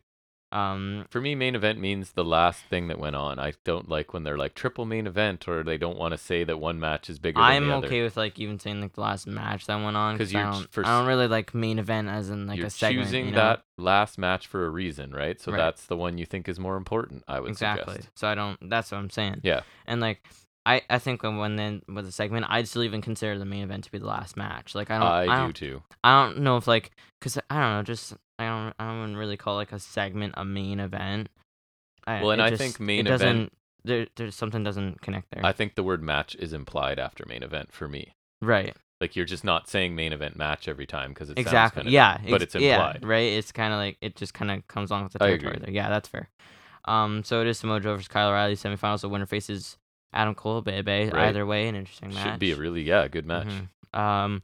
So, and to clarify for anyone, the finals of the two tournaments are pay-per-view matches. Right. There's some strikes by Joe and a snap suplex for 2. Later on, Kyle O'Reilly catches Joe with a high knee as he was running the ropes, and then arm wrenches him to the ground, which makes sense because of the attack from Big Boy and Jay Lethal and Mhm. Sanjay Dutt with the lead pipe, the most feared weapon in all of pro It's wrestling. ridiculous. The most feared weapon in pro wrestling that is exclusive to pro wrestling. Just bring a bat, man. Just grab a aluminum bat. Right. I don't like. Where do you get like are you like cutting off a pipe from something, or like because like the pipe's always like a specific size to fit like a weapon. Yes. But it's like, where are you getting these pipes? It's like the Wile E. Coyote ordering all of his stuff from Acme, which you probably didn't watch, the Looney Tunes stuff, but it's kind of that idea that he's because it's a ridiculous looking weapon. I can't stand it. I just don't know where like you feasibly get a lead pipe from. It just doesn't like. In the wrestling gimmick store, you just weapons. Or like just pick a chair because you can like hit him with the chair and then Yes. like put his arm in the chair and step on the chair with the large man you have with you. Like Right. it just a lead pipe is just it's always really funny. Like, I don't, just anything but a lead pipe. Unless it's in Clue, then it's cool. Oh, then it's fine. There's kicks to target the bat arm by Kyle O'Reilly, boot and a running senton later on for 2 by Joe. Big lariat by Joe for 2, which for a near fall, which is It pretty was cool. big. His chops are I put his chops are rivaling Walter's right now. They Mhm. are huge. Yep. Or who? Sorry, Gunther. Gunther Stark. And partly it's probably because O'Reilly's like, go ahead, right? right. Like, just No, Kyle O'Reilly's cut me definitely in one of those half. guys. I don't care. Kyle O'Reilly countered out of the muscle buster, which is kind of cool, and he It got into a was. Fujiwara armbar for a bit. There's pretty hard strike exchange. Then O'Reilly got an O'Connor roll for 2. Joe kicked out and countered right into the Coquina clutch, and O'Reilly passes out to give Joe the win and heel face Adam Cole, baby. Right? Double or nothing. This was a hard hitting match. I wouldn't say it was a fast pace, but it was steady, right? There were no lulls, which I like. They both work a style where most of their offense makes sense, right? O'Reilly targeted Joe's left arm a lot, which is logical, and he did a good job with it. You get the mix of like technical stuff, high impact stuff, and striking. So I enjoy the style of both of these guys. Predictable outcome, I thought. I didn't think there was much chance O'Reilly wins here, but a very good main event nonetheless. And I don't think we're getting peak Samoa Joe at this point, but he's still really good. I don't think I'd expect it either, No. so I think it's okay. But he's not to the point where I don't want to see him, right? He's still... No, he can still like, and he does have the benefit of working a style that still lends itself well to him. Like Jeff Hardy is not right, the same, because he's right? got like, a high risk stuff. obviously Jeff Hardy's also much older, but Joe is like, it's also like he works a style that is easier to work while he's getting older, like where you don't see as much of a difference. I'd even say like someone like Kurt Angle, like you could tell the difference, like when he was doing the last WWE run, like it was brutal. I feel like Joe, it's like it's one of those styles where like sure you can see he's getting older, but like it's the difference isn't noticeable enough where like I'd have an issue with it, like you said, right? Like still it's good not, matches. It's not a bad difference, and it's like it's pretty similar. Like he's still doing good. And I think him and Cole will have a really good match. Yeah, exactly. So. Like it's not like I'm saying like, Yep. oh, I wish it was Prime Joe. Obviously, I do wish it was Prime Joe, but like this is like, it's still not good. It's not too far removed Nope. from Prime Joe. I agree. I thought it was pretty good, exactly the type of match you'd expect. A lot of hard strikes, but they look good. Like Joe is chopping hard, like you said. I like the targeting of the arm from Kyle O'Reilly, made sense, added a bit of a story to the match. Like you said, steady pace, no lulls, which is good. Like I don't mind that if that's what it's gonna be. Like yeah, at totally least there's fine. no lulls. I like that he was able to counter the muscle buster, and then Joe had to resort to the Coquina clutch and 6. Yes. I don't think he's done that in AEW. I think it's been all muscle busters so far. So he's introducing a secondary Exactly. finisher, which we've nice seen a lot of times Yes. before, but not yet here. So I like that Kyle O'Reilly was able to counter the muscle buster, which kind of forced a different finish. Yep. And like I said, I don't think he's used that in AEW yet. Overall, good main event for sure. Cole versus Joe Double Nothing sounds great. Yep. Overall, I like this show quite a bit. The opening match I thought was more an angle than a match, but I thought it was effective in that role. Mox Kingston Private Party was a fun TV match. FTR Roppongi Vice was good until you got the non-finish, but still, I like the debut of those guys was interesting. Triple Threat was great, my match of the night. Women's match, I think we can agree, was underwhelming. Main event was good, but I still like the Triple Threat better. And then for me, the only segments of consequence on this show were Hangman Punk, which I thought was really good, just oddly positioned on the show. And then the Thunder Rosa promo, which I don't think, again, may have been her best one, but still wasn't very good. So 2 pretty good segments, one that I really liked. Couple good matches. Surprise appearance by Cobb and Okan. Again, for me, this week fell just out of the A range, so I gave it another B+. I thought this was a very good show, but not quite an A-level show. What about you? Yeah, I think it's fair. I think matches. I think the opener was not great as a match, but I think it was an angle, so I'll just say it was good. I think that's fair. The Mox Kingston squash was fine. The ROH tag title match was fine. I'd like a different finish. I'm happy to see Jeff Cobb. The three ways was by far my favorite match on the show. I think that was really good. Me too. Really clean. The women's tournament semifinal was all right. And the main event was pretty solid. Second favorite match, of course. And as far as segments go, the Hangman Punk segment I thought that was really good. Me too. I liked that a lot. We had some solid packages throughout. I think the Hardy's one even didn't completely suck. So You're right. That's a good point. it's a positive. The only ones I didn't love were probably the Men of Year one, the Velvet Statlander Soho nonsense, and Mystery. then the Thunder Rosa promo. But even then, not a huge fault. So I think a B+ is fair. It does kind of fall short of the A range, but I think it's in like a middle of the road B+. Yep, good show. Mm-hmm. We will now move into taking a look at trivia. We're going to consult our questionable book of trivia again. Questionable at best. And a segment we like to call Off the Top of His Head.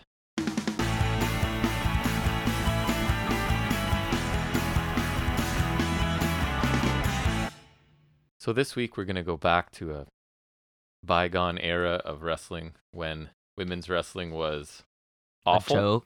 A joke.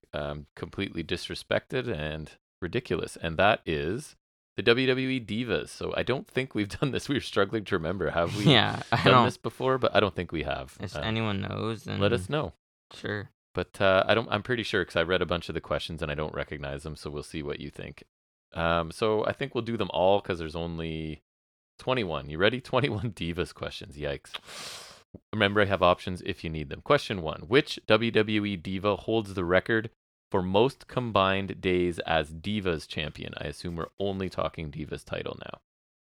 You want options? I know it's 1, 2. I'll go AJ Lee. Correct. Very good. I know Nikki Bella is the longest single one. Yes. But I think her first run was really short. I would not have gotten that. I only know that because it wasn't like super recent, but I remember there was a ranking of every Divas champion, so it's a little fresh in the mind, but not completely. I'm pretty sure you're going to get number 2 right, considering you just answered it. Which WWE Diva holds the record for longest individual reign? Nikki Bella. Correct. Second to last. You're just predicting the next question now. Which WWE Diva has the most reigns as joint WWE Divas champ with AJ Lee? Does that make sense? I think like who also has the most reigns? Yeah, because I guess AJ Lee's tied. Say it that way. So interesting. Do you want options? Yeah. Becky Lynch. What? She never held it. Charlotte Flair. She held it once. Eve Torres. Yes. Yeah. It clicked in my mind once I heard it. And Natalya was the other option. I think she also held it once. Jillian Hall holds the record for the shortest reign. How long did it last? Well, I think it's like shorter than 9 minutes, but I don't know. There, you want options? Sure. 5, 10, 2, 1. 5 minutes. 10. Damn. You're close. At least you knew. I think Yokozuna was. At least you knew it was minutes. I'll give that to you. I probably wouldn't have gotten that. Because I think then Melina got drafted and beat her for it. Oh, that makes sense. When was the WWE Divas Championship created? What year? 2009. Very close. 2010? No. 2011. Other way. 2008. Correct. Damn. You were within a year on your first guess. That's pretty impressive. Yeah. Which WWE Diva became the inaugural Diva... Sorry. I'm going to read it as written. All right. Oh, my goodness. Never fit. It's the most entertaining part of our show is reading this. Which WWE Diva became the inaugural Divas Championship? She became the championship. So now when you win, you get her, I guess. I don't know. Or like her face was it's like the retro women's title where they put their picture in the middle of the belt. So who was the first one to win? Michelle McCool. Correct. True or false? She became the championship forever. This is an odd way to phrase this too. True or false? Stephanie McMahon conceptualized the title. I don't know. I don't even know what they mean by Okay, that. Stephanie McMahon invented women's wrestling, so true. No, it's false. Oh, She what? did not conceptualize the But title. she invented you. women's wrestling. She Okay, did. maybe not Divas wrestling. She's responsible for the women's revolution. Single-handedly. Single-handedly. Even though she has two hands. Nobody else did anything. Double-handedly. Who is the oldest WWE Divas champion? Stephanie McMahon. You want options? Because I don't think it's obvious. Okay. Layla, Natalia, Stephanie, Nia Jax. Oh my god, she's actually an option. She is. That's hilarious. What were the first two options? It's not Nia Jax. Layla, Natalia. Layla. Correct. Yeah. I wouldn't have guessed that. I didn't think she was. I don't think she was exceedingly old. I guess just I technically wouldn't have older. guessed without options. This one I would get because I remember. Who is the youngest WWE Divas champion? Paige. Correct. I think she was like 20. Right, and she won it something when like she that. was still NXT Women's Champion. Right. Which she was Huge push. For she was her the at that inaugural time. one, so I guess she became the championship for NXT, right? That's right. She became the inaugural championship. Oh goodness. What is the name of the TV show for the WWE female roster? Total Bellas. Total Divas. Correct. Yeah. And then there's Total Bellas. Which WWE diva won the first ever WWE Unified Divas Championship? Wow, I did not remember Michelle that was a McCool. thing. She is an option, but she is not the right answer. Options are Melina, Ooh. Paige, Caitlyn. Melina. Correct. I mean, if we can trust this book, who I the don't heck even know knows? what it means, so. When were the WWE Women's Championship and WWE Divas Championship unified? So what year were those two unified? Do you want? 2016? No. Oh, we're going okay. Sorry, I was thinking like when. No. Okay. I have options if you'd like. Or- 2010? Correct. Okay, so Why that's would what I you was- know that. Because that's what I was thinking of the first time. Why would you know that? I don't know. I thought they meant when like the second women's title. Remember when they introduced the women's title and they retired the Divas title? So Right. that's why I said 2016. Which legendary female wrestler was the first to proclaim herself as a diva? So who was the first to use that? I have options if you'd Okay. like. Options? Sunny, Marlena, Sable, Deborah. Sable. Correct. It was in fact Sable. I was gonna say Sable as a joke before. In what year did the first ever Divas main event of the WWF between Stephanie McMahon and Lita occur? 2000. Correct. Why do you know that? McMahon Helmsley era, baby. Okay, that's fair. Yeah. I'll give you that. What was the name of the reality show WWE organized as a platform for divas to get signed? Diva Search. That one? What? No. What? They're saying that is not What correct. is it then?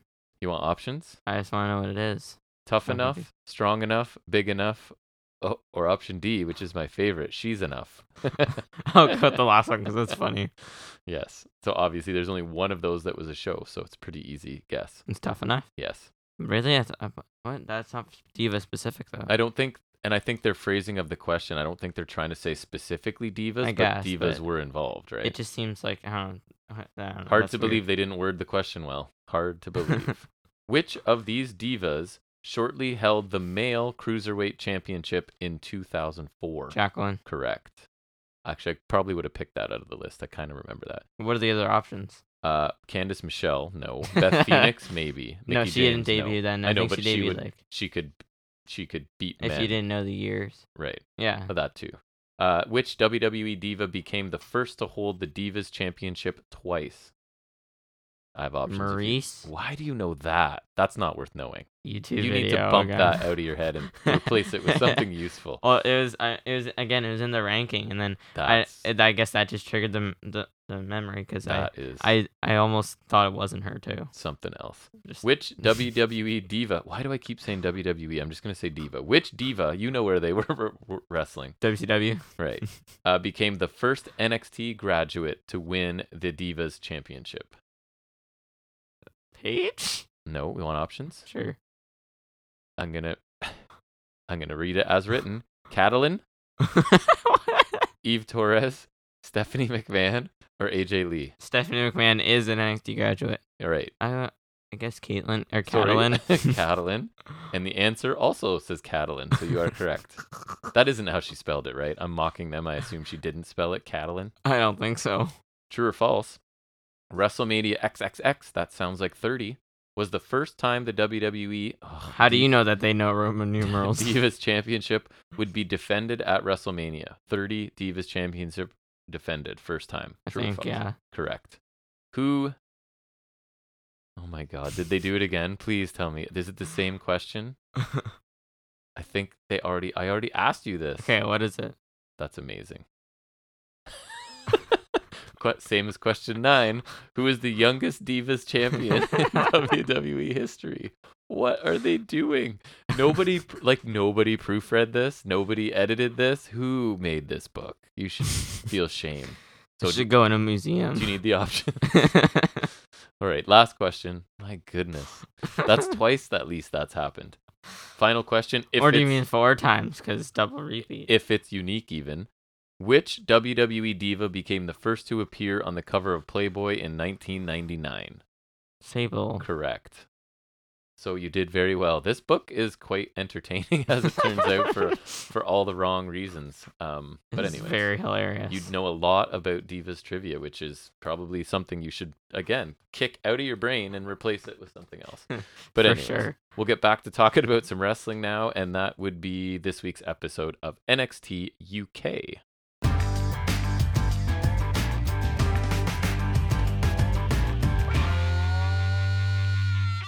All right, so this episode starts with commentary setting up the main event of tonight's show, which we'll see Nope.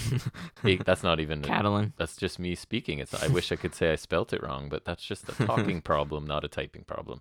It's A-Kid taking on Charlie Dempsey in a Heritage Rules match, and then they basically throw to the opening match, which is Mark Coffey taking on Saxon Huxley. So the story of this, I guess, is kind of that Mark Coffey is dedicating this to Joe Coffey, his brother, who left in a huff right after they... Wasn't he also injured after the match, too? They lost to... Was it a tag match they lost? Yeah. Opportunity to get in the triple threat, I think. Yeah, that could be. Storyline or real life? Yes. Which I don't know. you don't know. So Coffey's taking on Saxon Huxley here. Yeah, he tells us they gets a little split screen moment to say his brother is gone and taking a break, but that when he comes back, he will see that there is a Coffey still in charge. So quick notes, Huxley had control early of this with his kind of unorthodox offense. Coffey then battles back before we get a sit-out choke bomb from Huxley that looked pretty good.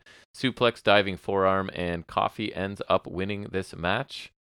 I didn't think there was anything wrong with this particularly, but I wouldn't say there was I think it was like solid, but it's just like one of those matches that was just like kind of there. Yes, nothing special. Nothing great, nothing offensive, just like it was kind of there, not super offensive. And I kind of thought, if I had to guess before it started, that Coffey might lose here because you could tell the story of like he's lost without his brother who abandoned him, and now Mark Coffey can't win because Joe was selfish and left. But I don't know where they're going with this story, but I thought there is some injury involved, whether it's storyline or not. And then I thought that would also, if you went that route, would be a way to give Huxley a quality win, because I don't know if he has any of those, and I don't mind Huxley. He's kind of a weird character, but I guess they decided to do other things. But yeah, like fine, but nothing amazing. Yeah, I think it was just one of those matches that's just kind of like, it was there, it was all right.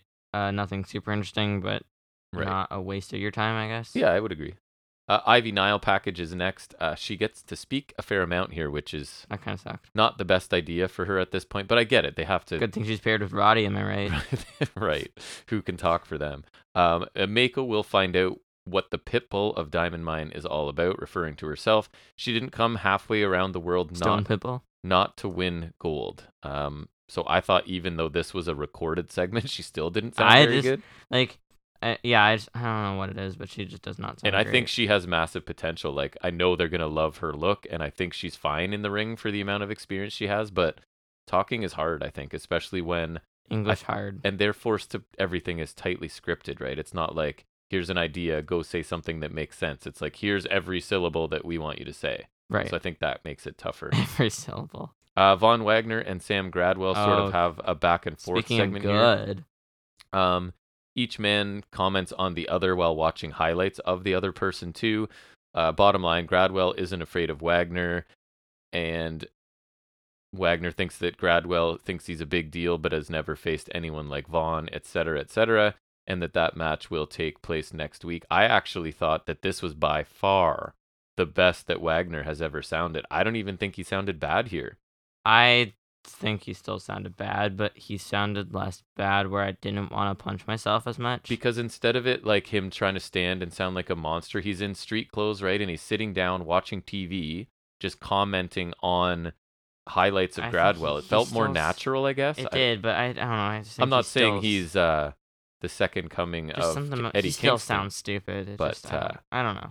I I thought can't it. find him. I thought this is backhanded compliment. One of those like, considering who was involved here, I thought this was a fine package, right? Like, so I'm kind of complimenting and insulting at the same That's time. well done. But and I actually think that Gradwell, because I used to not really be sure about him, I think he fills a role in UK. Like he's one of those guys you just want on your roster, right? he's a solid hand.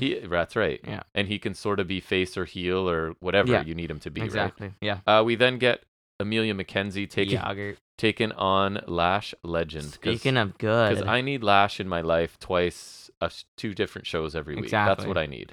That's what you need. Yeah. And Damon Kemp too, if that's the case. Anyways, this match happens, and Lash is just too big and strong early on.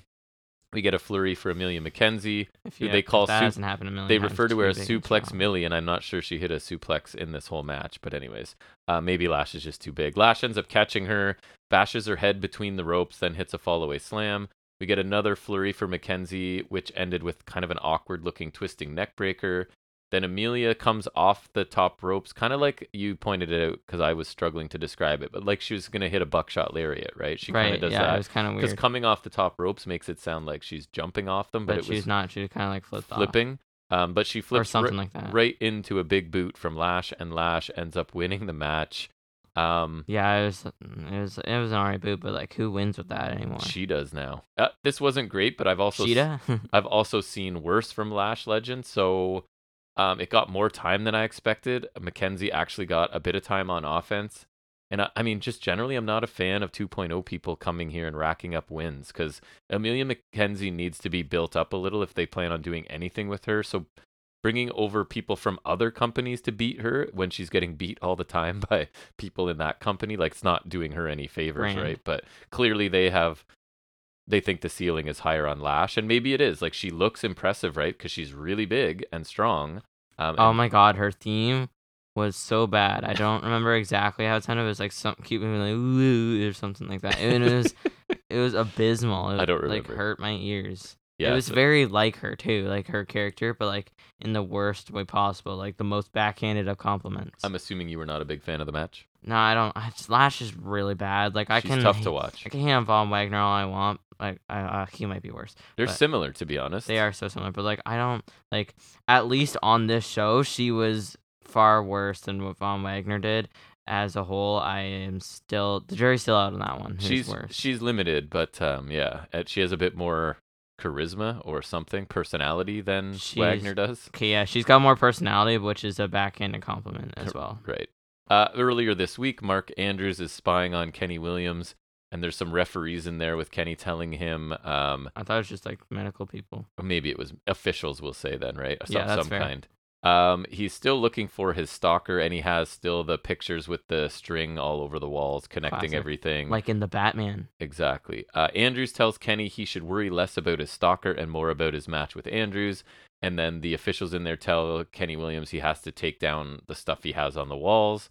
And then it's sort of over. I still think Kenny Williams is entertaining, but I don't think Mark Andrews is. And I assume Kenny Williams is going to get the win in this match because Are they having a match? I guess that's what yeah, they're doing here. they seem to have a story for Williams where Andrews is just kind of there when they need him And to that be there. mysterious guy we don't know will Right. show up. Who could possibly figure that out? So yeah, I don't know.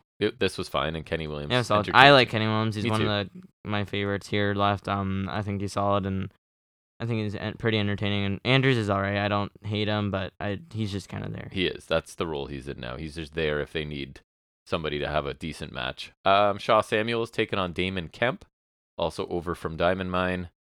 So Kemp dominates early on with amateur style stuff, and then Dar is shown drinking from a flask as he watches, and at one point he finishes the flask. So I don't know if this is supposed to tease tension or what that was about, but anyways, I wrote it down. Shaw takes over with a very much a ground and pound style, controls things for quite a while here actually, and then Kemp takes over again with some more throws, including 2 belly-to-belly overhead release suplexes that looked pretty good. We get Noam Dar interference, and Shaw Samuels wins. Do you remember the finishing move to this one? I forgot. Unimpressive. Or Damn it. Triple H or Batista or Arn Anderson. Right. Spinebuster for the win. Yeah, I don't. Or Powerhouse Hobbs.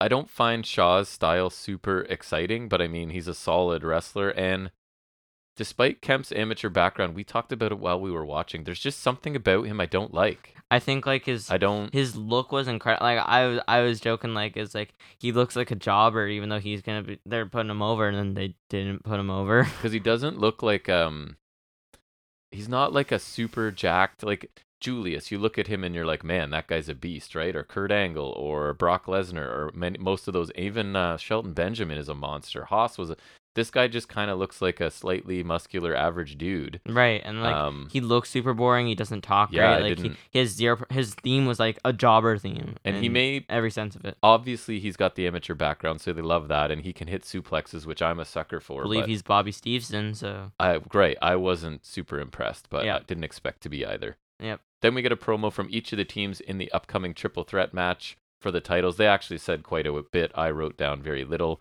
Seven is basically tired of talking about Smith and Carter, and the only thing I chuckled was he keeps calling it Die Family, right? And Bate corrects him the first time, I think, but he just keeps saying it instead of Die Familia.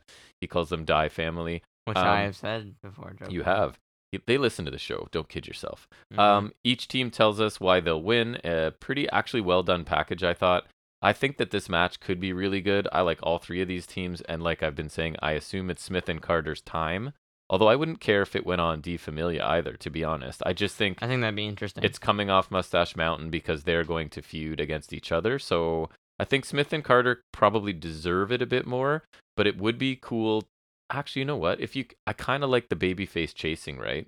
So if you have Die Familia steal the pinfall from them, and then Smith and Carter have to chase them, I think that's probably the best story to go with, right? I could totally do that, yeah. Yeah. So yeah, makes sense to me. Mm-hmm. Wolfgang consoles Damon Kemp backstage, offers to teach him how to do things the Glasgow way.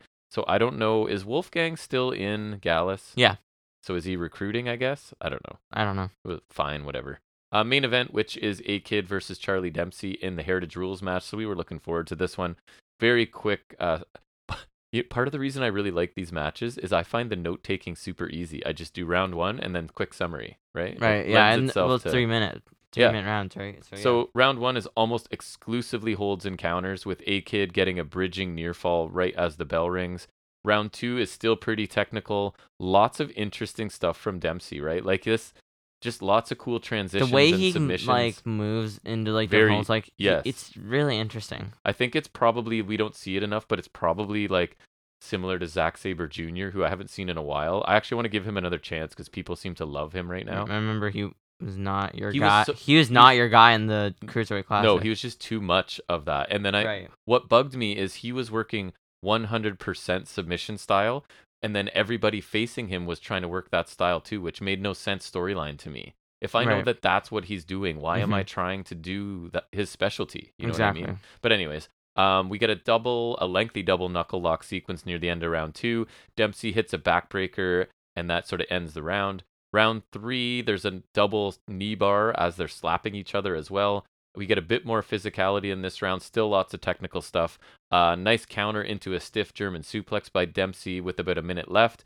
A-Kid then immediately taps to Dempsey's submission hold. I don't know what it was called. It's like an upper body submission. Yeah, and he's like bending. It was really cool. It is cool. I don't know what it was, but it was awesome. And I like the commentary pointed out that A-Kid is smart to tap out immediately, right? Because he's trying to save himself for the next round. Right, he can still mount and come back. So it's not like the match is over, so he taps immediately to save some time and strength, which I thought made sense. Right. Round four, we get suplexes from A-Kid.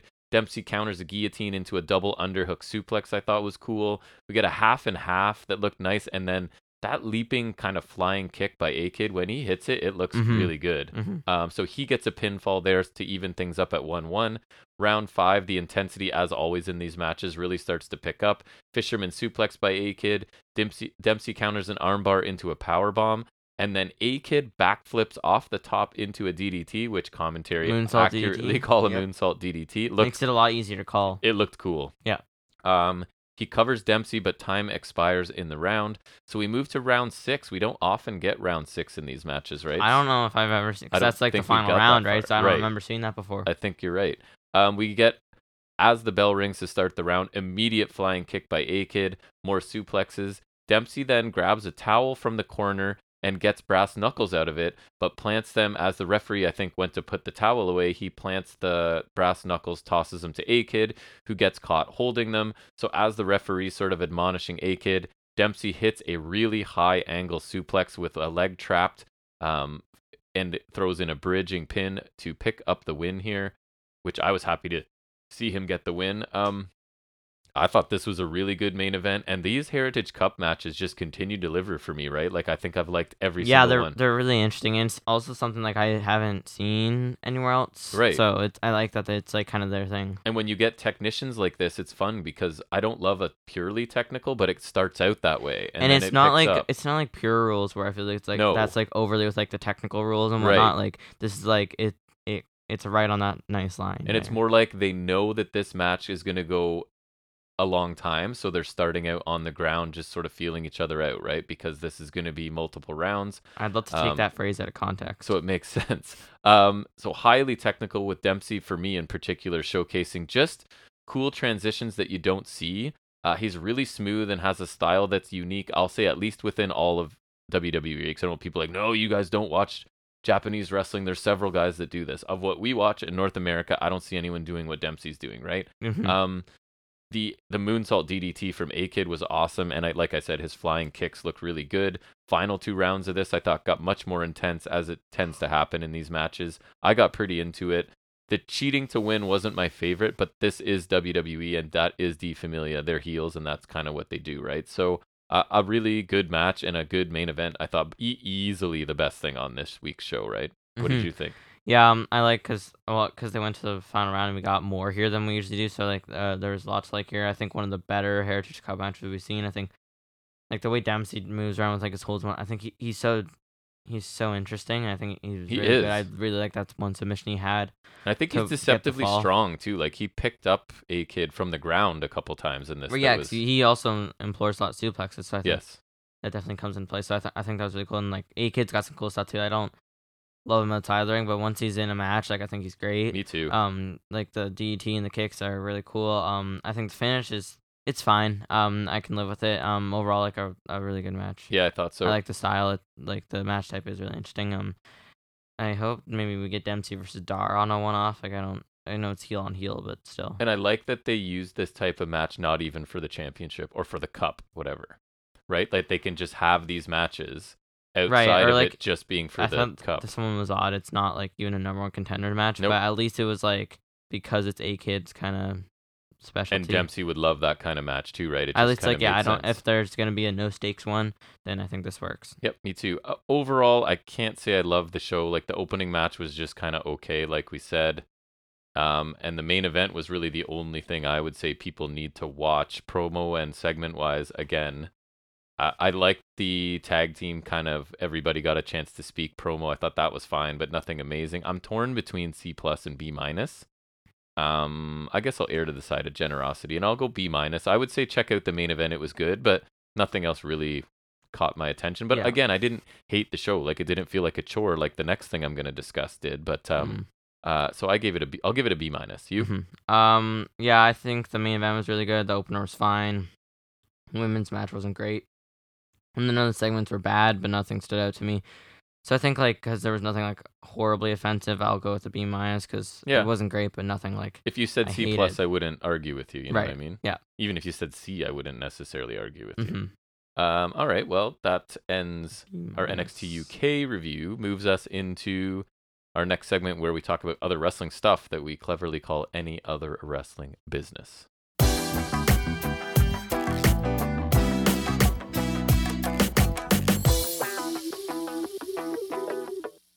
All right, my friend, let's talk about what might be my last NXT. Not watching it, but maybe covering it on the show. I'm going to see how I feel next week, I guess, or when Tuesday rolls around. But And then the next week, and then I know I next keep saying, right? I week. just can't pull the trigger. I've Exactly. watched every episode ever, and it's tough to stop. But this, Maybe one of your biggest mistakes. I got a bit annoyed on this show a couple times.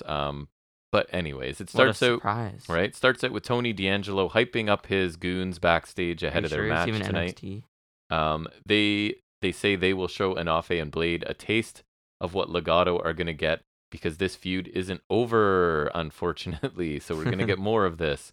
So each of the kids gets a line to end the segment. They don't sound great, but I'm not surprised. So then it is Stacks and Two Dimes. I feel stupid even saying that. That's like, That's their names. that's pretty bad. They're taking on Anafe and Blade. So that's Malik Blade and Idris Anafe, who unfortunately are already in the ring. So that's not a great sign for them.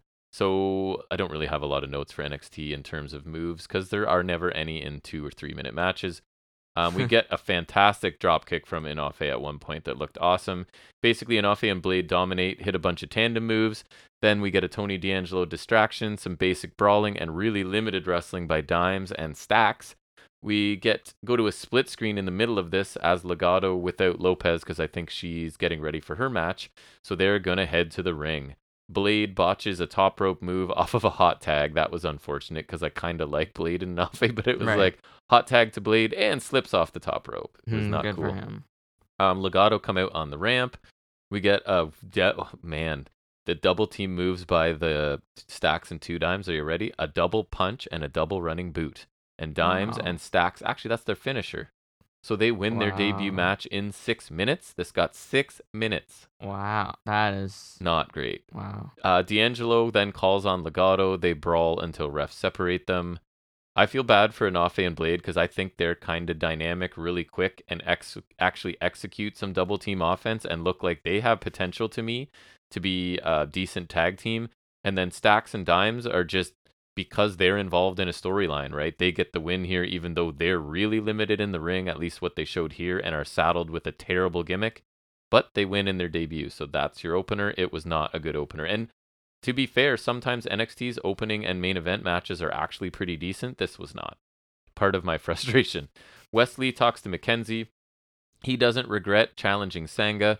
I'm paraphrasing, I think, here. He's small, Sanga's big. Mackenzie wouldn't understand. He has to do this, okay? And I thought, again, Wesley sounded pretty good here. But my notes before even seeing what happened is I don't imagine they'll actually let him win. I forgot Sanga existed. Which will kill the whole undersized underdog thing. That I think he's doing okay. Like, I'm doubting myself. My partner left. I'm kind of lost. I've got big bully guys picking on me. Like, he has a half decent story going especially for a 2.0. But we'll see what happens because now we get Sanga taking on Wesley. Does he still use the MSK theme or is it different? Don't know for sure, actually. Don't remember. Sanga does, I must say, hit a gigantic Beal and just throws Wesley across the ring, and then he's targeting Wesley's taped ribs for much of this match. Lee gets one flurry that finally takes Sanga off his feet out on the floor, but Sanga hits a huge clothesline and a chokeslam for the win in Under 3 minutes? Correct, 3 minutes. Wow. So Zion Quinn comes out to attack Lee just because he hasn't taken enough crap. So surprisingly, Sanga protects Wesley from Zion Quinn. New tag team. Quinn retreats, and it looks like that's what we're getting out of this. But anyways, my comments. The little guy can't survive on his own. No, that's exactly where I'm going, right? Take the guy who's actually telling a decent story in Wesley, doing some pretty good character work, I think, and have him get squashed by a guy who has absolutely nothing going on at this time. Lee looks bad coming out of this. Sanga could have done this to anyone and gotten the same out of it. I don't know why he needed to beat Lee, but I guess it's because Lee is so pathetic that he needs Sanga to protect him after the match. Like, I don't know how this makes... It's basically like Wesley is Sanga's pet at this point, right? Which is a great angle to be Great luck involved for in. him. I imagine Lee's losing to Quinn as well. I can't imagine they're going to push the veteran small Wesley over the young, big, and jacked Zion Quinn on 2.0. So, sorry, Wesley, you might be being punished for the sins of your tag team partner at this point. But Yep. At least I guess he's getting time on TV. He could have just been released or buried or whatever. That's true. Cora Jade and Roxanne Perez, if I'm not mistaken. Yep. Talk awkwardly backstage about Roxanne facing Lash. I almost wanted you to watch this because it was really awkward. Some lame story from the indies where they stood up to somebody who was picking on them or whatever. They're trying to, and maybe it's not fabricated. And that's the funny thing is maybe these stories are true, but these two are so bad at delivering them. Like you assume that they're made up and acting. Right. They might even be telling the truth, but it just sounds awful. Jade said she wants to watch the Lopez Alba Fire match from the crowd, and she will. So these two, they just don't sound good, and I don't like to say that about Roxanne because I quite like her in ring. But again, maybe they'll improve. But then we just finished talking about Jeff Hardy, who 25 years later still can't talk, right? So some Right. people just never figure it out, I guess. Yeah. But hopefully they will. Earlier today, some random guys told Braun that they saw Joe Gacy's hooded, whatever, druids, the people that are with him, in the locker room. I think that's what they said. Anyways, Braun barges into the locker room, and did you know what he finds, Jack? Do you know what he Duke finds? Hudson. It's mind games, Jack. It's mind games. Uh-huh. It's a picture taped to a locker of him 20 years ago with his dad as like a toddler. With the Hall of Fame ring? Mind games. A picture. He's like, how did he get this picture? Internet. Amazing. I groaned out loud while watching this. I don't know why this feud continues. It's been an absolute dud to this point. Shows no signs of improving or stopping. So great. Electra Lopez takes on Alba Fire. So Electra Lopez is now a jobber because she gets a little bit into start and then eventually a headbutt and a swanton by Fire. Which is a lame She was a finish. jobber before too, so. Well, she was kind of getting some. No, I mean think. before Oh, Legato. yeah. So jobber del Fantasma. So Alba Fire wins in Under 3 minutes. correct. It might have been 3 minutes. Is that the firebomb or is that the gory bomb? She doesn't do it anymore. She won with a swanton. Is that the firebomb? Is that called the firebomb? I can't remember. You could call that the firebomb. No, I think they called the KLR bomb the firebomb. She just didn't do it. gory bomb. Didn't need it. Right. Anyways, Electra Lopez, after losing here, walks up to Cora Jade in the crowd who was watching, eating some popcorn, and knocks the popcorn out of her hand. The gall. I can't. The audacity. That's the word I'm looking How for. dare you? I thought Alba Fire looked fine, but again, a 3-minute match. I can't really give you a lot of analysis on a 3-minute, pretty much jobber match. But I guess at least a veteran got a win against a young person, because that's not usual here. And a Cora Jade Electra Lopez feud is not like take my money. No, that's not. Give me my money back. And I'm No, locking give my me wallet, extra money. putting my wallet in a safe in a vault underground. You have to kinda pay me to watch it. Just in case we didn't get enough of them in UK, Damon Kemp is on the phone as the Creeds and Ivy Mile, as my notes say, but I'm pretty sure it was Ivy Nile. They walk up. Kemp tells them that Roddy hurt his ankle. So I don't know if you remember, but Damon Kemp and Roderick Strong were supposed to have a tag team title match against Pretty Deadly. Was it for the titles? Maybe not. Sorry, but a match, we'll say. Yeah. But that match is off because Roddy hurt his ankle. Julius is mad about this. He goes on about how this isn't how Diamond Mine works, that Roddy should just tape up, lace up, and fight. And he points out, because I remember I told you that Brutus did that cannonball off the ropes and looked like he almost broke his ankles off. He actually mentions that, like he almost wrecked his knees and ankles, and he still finished the match sort of thing. And then Kemp walks away saying that he's going to check on Roderick Strong. Can I just say, like, Julius sounded light years better on the mic here. Like, humongous strides. Sounded actually like passable, as good as Braun Breaker, if not better. Not that that's a super high bar, but like, sorry. The Creeds have been bad on the mic. I thought this was like by far his best work here. He got to say quite a bit here, and he did a pretty good job. And if that trend continues with these guys, because they're really good in the ring already, but again, other than being in WWE, they have a bright future because they're a tag team and they're awesome, but they don't care about tag teams. Or people who have potential. Right, in general. We then find out that Fallon Henley has a bye to the finals because Nikita Lyons is injured. I was wondering, do you think Lyons was scheduled to win this thing? I think she's one of the top favorites. Who else is in there that right? could win? I don't know who it's going to be now, but Tiffany Stratton interrupts, calls Fallon out for taking the easy route by getting a bye, and that she says the country act doesn't have her fooled. Henley then stands up to Stratton, tells Stratton to go and set up the match then. Who's she going to set it up with? Don't they know that you just, like... I want in the tournament. You just say you want the match, and you have the match. You don't need to talk Or tell them that they have the match. Like, right. Just be like, hey, you're facing me in the tournament now. And that is exactly what happens. I actually thought this interaction was fine. They needed to change things pretty much on the fly with the Nikita Lyons injury, so I don't think there was anything wrong with this at all. We then get Lash Legend, because I didn't get enough for her on NXT UK, taking on Roxanne. Legend dominates early, obviously hits a stalling inverted suplex and a double underhook backbreaker. A couple things that I don't know if she's done them before, but they look decent. So I think maybe she's learning some things.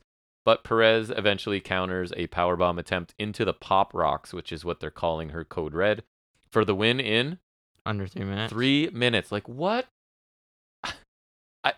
It's a wrestling show, and the wrestling is 3 minutes long. Is it a wrestling show? Can the you even say longest that? match tonight was a bad 6-minute match to open so far. Like, what are you doing?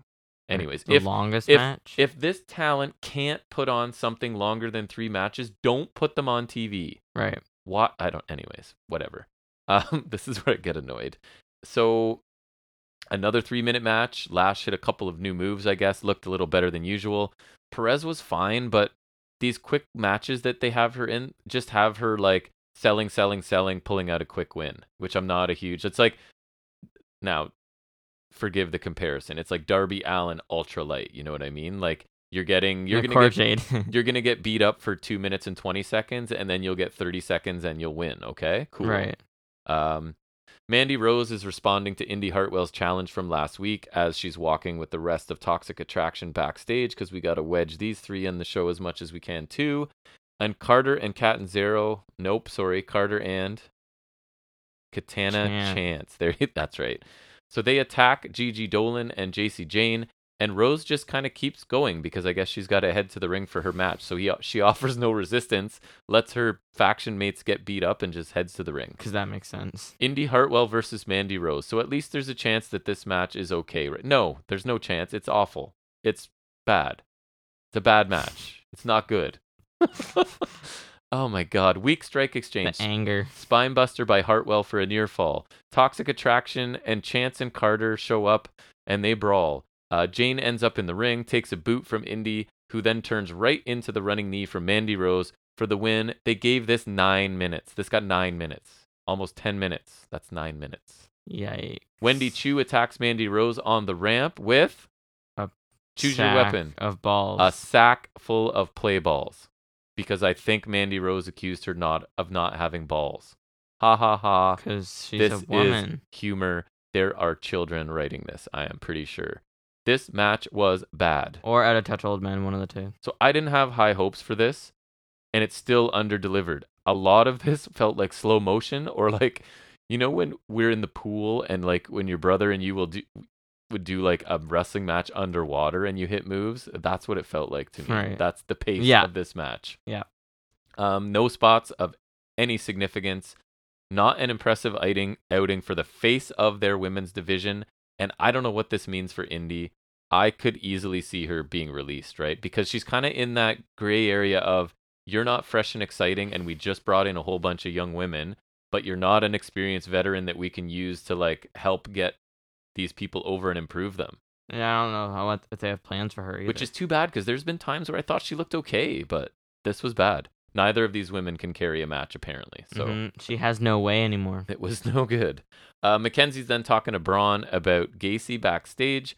Nothing will throw off Braun's focus. And then there's a TV. Except for mind games. Well, are we ready for some mind games? Boy, am I. There's a TV behind them and a clip of him playing high school football plays on the screen.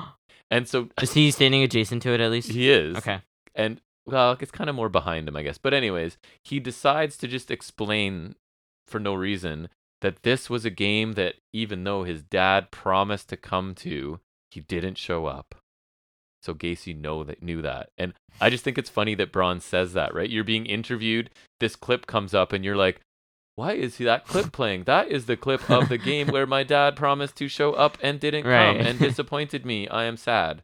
Like, why? Why would he say that? Exactly. But anyways, but so Braun is sad, obviously, but says that Gacy still won't get to him. This is awful, and we're getting multiple annoying segments each week.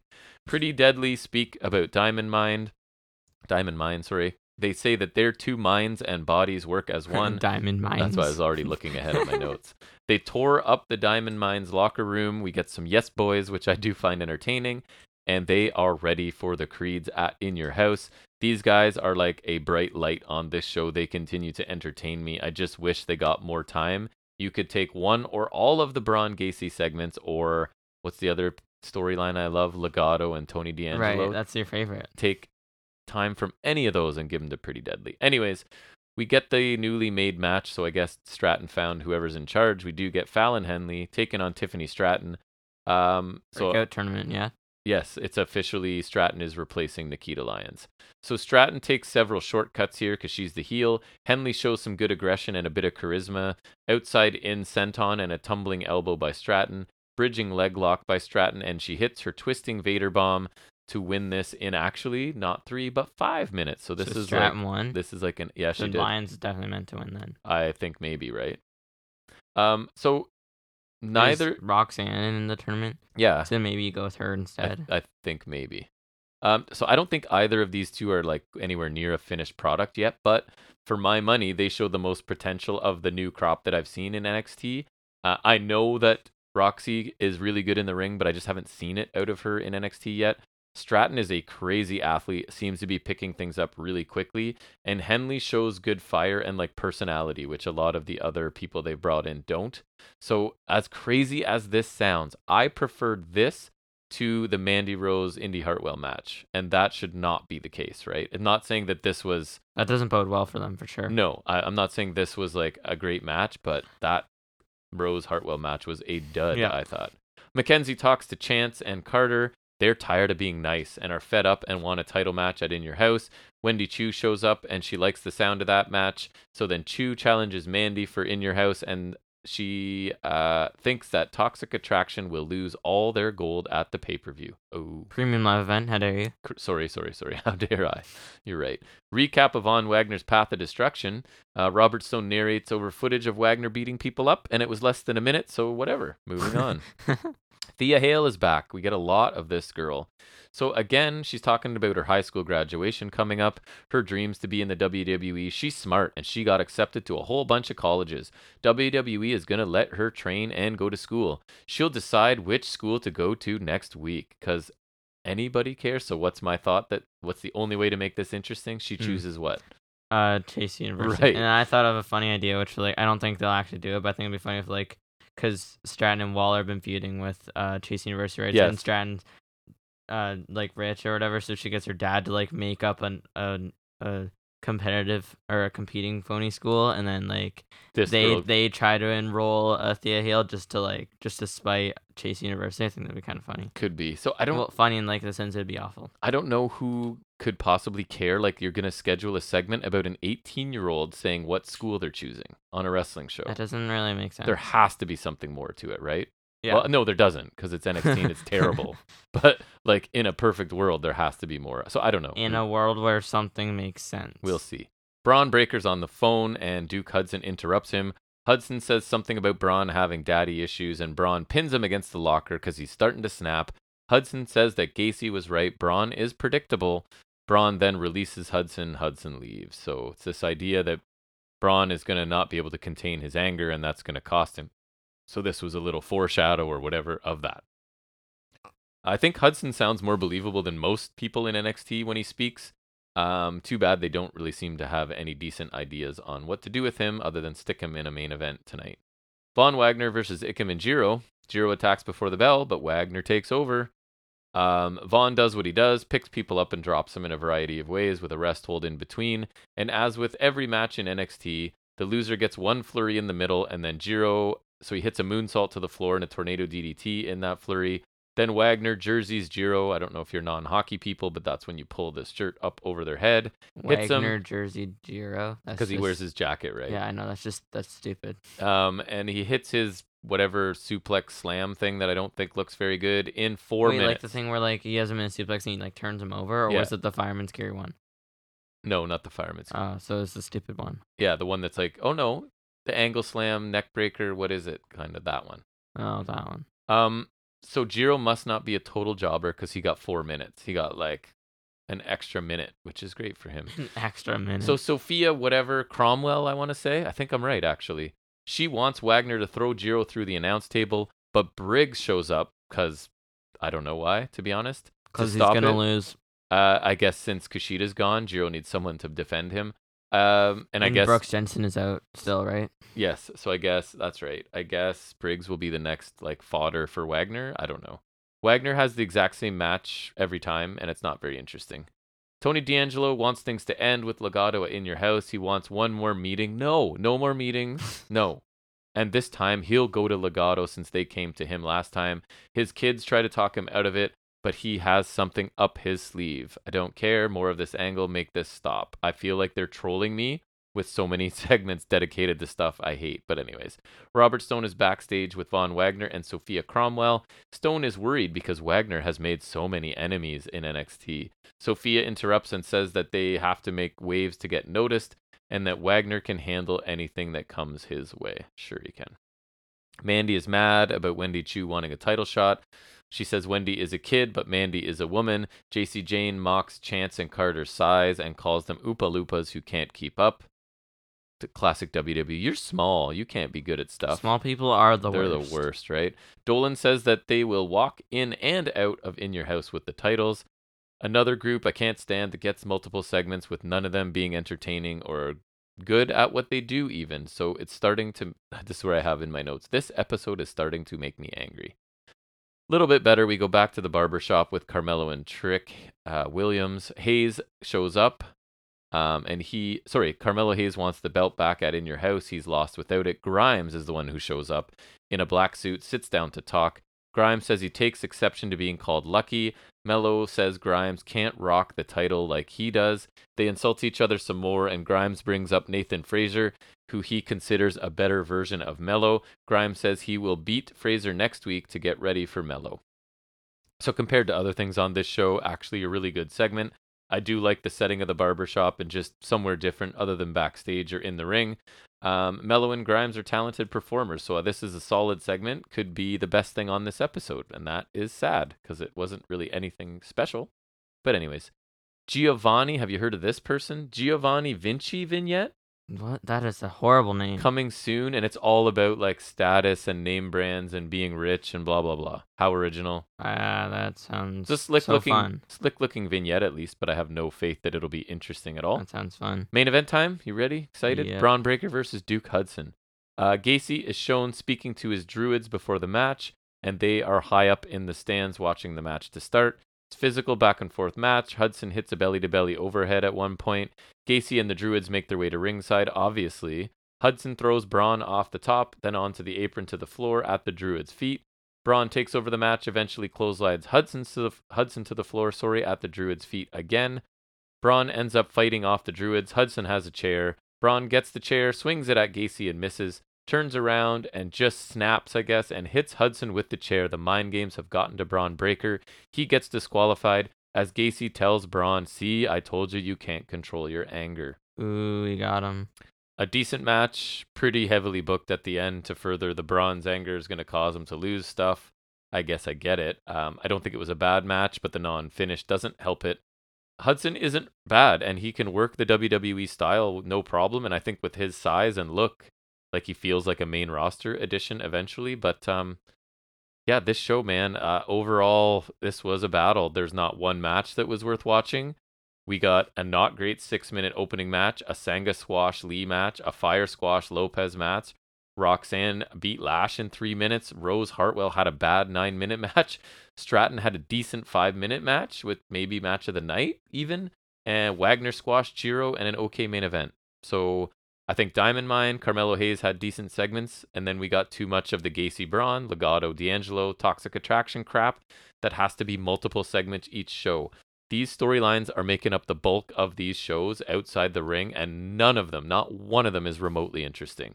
So I can't pass this show. Like, I started to get a little elevated even talking about this nonsense. Not one match worth watching. Segments were repetitive and poorly written. Makes me angry a few times watching this, so F to this nonsense. And then I have in brackets, F to this nonsense in more ways than one.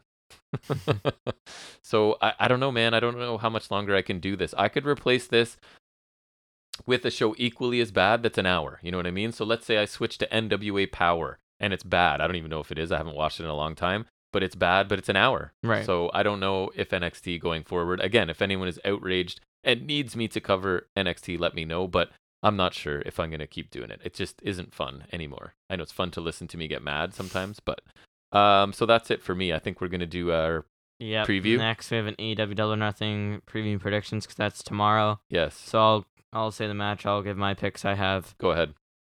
I'll be put doing mine off I the have cuff. put mine out already. So the buy-in match, which is Hook and Danhausen versus Tony Nese and Mark Sterling. I picked Hookhausen. It's a no-brainer. Has to be, obviously. Can't disagree with you. Would have to take Hookhausen. There's no way that they're losing. So trios match, mixed trios match, I guess. Kaz, Guevara, and Conti versus Men of the Year and Paige Van Zant.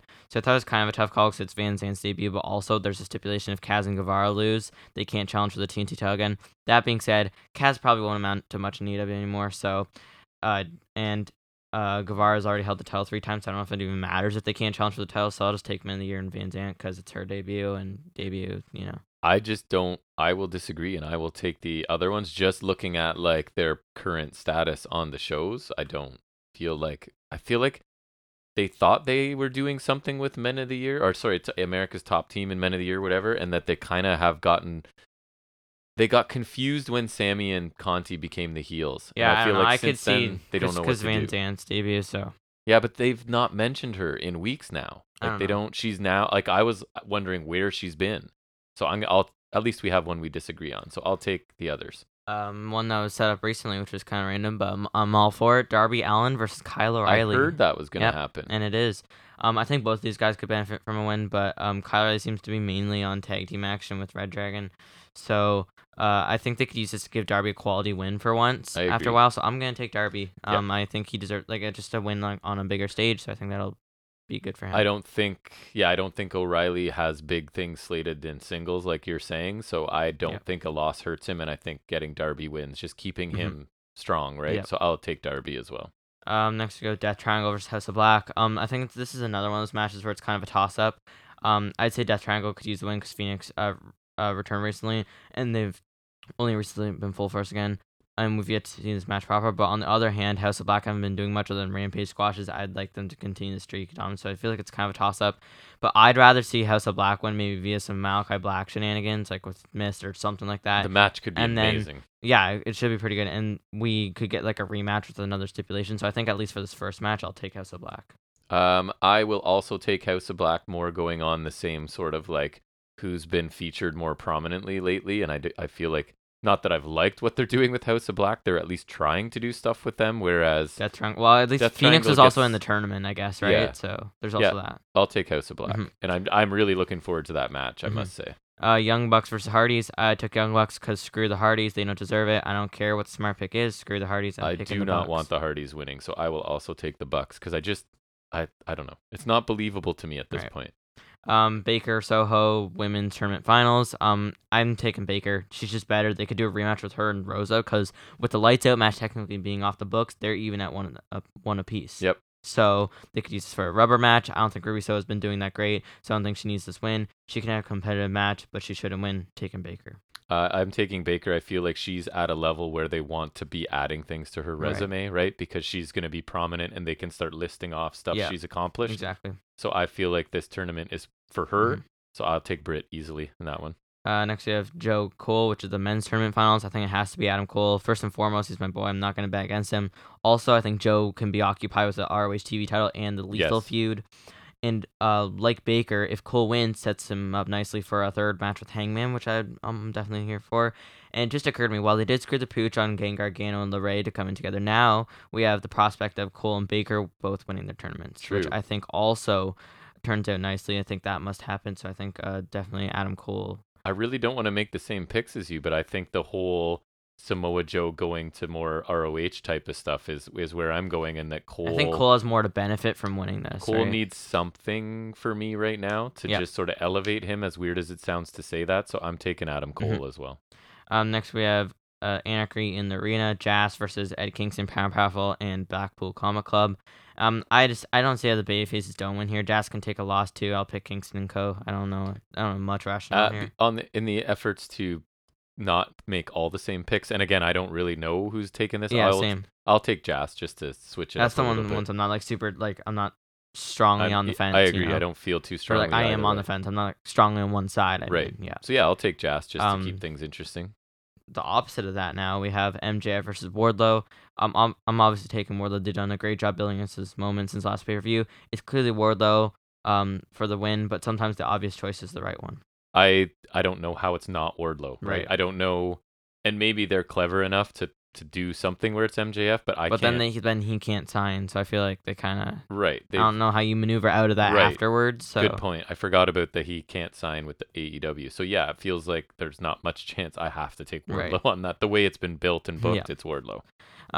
Cargill versus Anna Jay for the TBS title, which that exists for some reason. Can't disagree on this one. I don't imagine. Cargill, because I can't imagine they changed their mind since Jay's first challenge for the title. I still don't understand why it's on this card, but clearly Cargill wins. I don't even know who's primed to beat her anymore. No, it's Cargill, right? There's no way that they're talking about her undefeated streak, and it's going to be someone she's already beaten who hasn't been featured in any way for weeks and weeks and weeks. It's Jade. Right. Next we have the tag title 3-way, which is Jurassic Express versus Team Taz versus Swerve and Keith Lee. So I'm fairly confident the champs retain again, because I think we should build to like a bigger challenge to take them titles. Like, for example, Red Dragon doesn't have to be them, but just throwing them out there.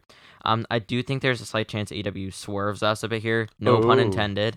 And both of the challenging teams are solid, so it could happen. But I think the safest pick is Jurassic Express. I think they're the most likely.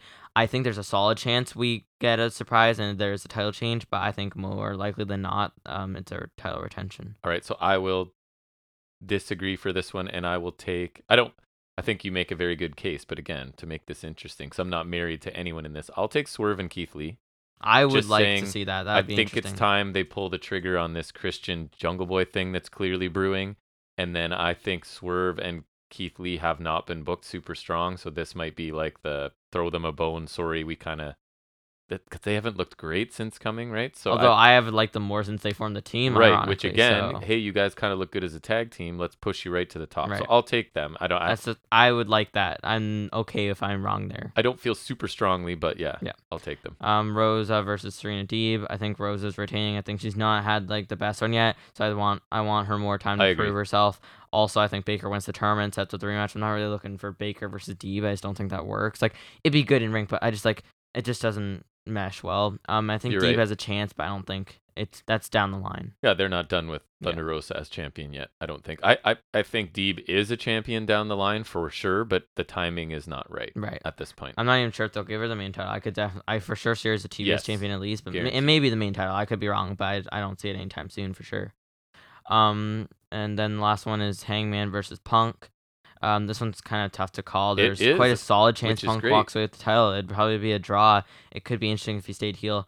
I don't think it's the smartest decision, though. I said before, I think Tony Khan's smarter than that. He's considering he planned out the first 4 champions. I think he would know. I think the money is in MJF being the next champion. I think Hangman has been doing really good, contrary to what some people think. I think he's been doing great, and I think he still deserves longer. Like, I know the thing is they keep doing the long reigns, but when it works, it works. I think Hangman deserves a long run, and then drops it to MJF maybe like in the fall or something, maybe at Full Gear.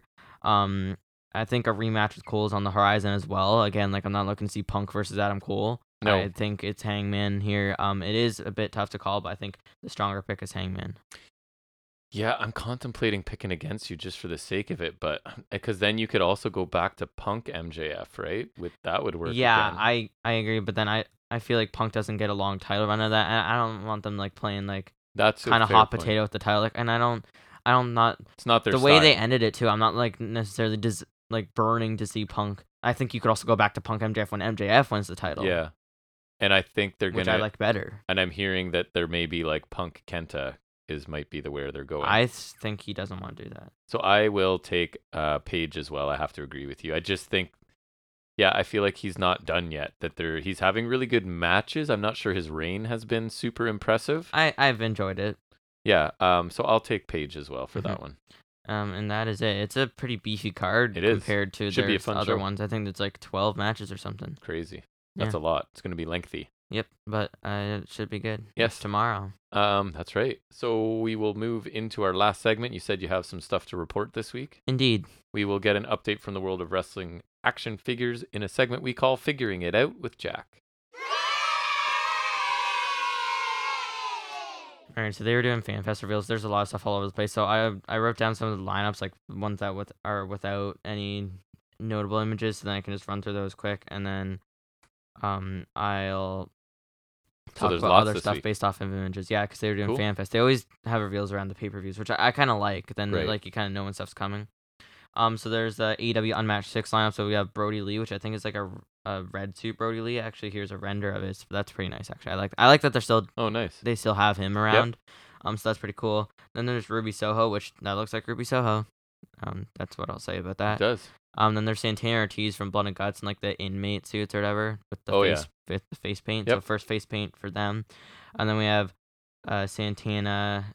Oh wait, I already said them. Santana Ortiz, yeah. And then there's Malachi Black too, which I don't have a render of, but he's in there. And then there's also Luminary's Owen Hart. So that's like a old Owen Hart with like long hair tights. I don't know when that's from. That's Pretty old Owen Hart though, so that's Yes. kind of neat. So that's that lineup, and then there's another lineup. There's on Match Series 7, which has one of the LJNs. So there's an LJN style CM Punk in the long tights, because that's just gotta have long tights Punk, right? Gotta. Then there's the entire Death Triangle, so that's pretty cool. And Nice. I always love more Lucha Bros, so I will definitely get that. Oh my, could it be? I don't. No, wait, never mind. At first I thought it's a gray render. I thought it might be Joker Penta for a second, but then I looked at the back graphic and it's definitely not Joker Penta because it's not the cards. I need Joker Penta.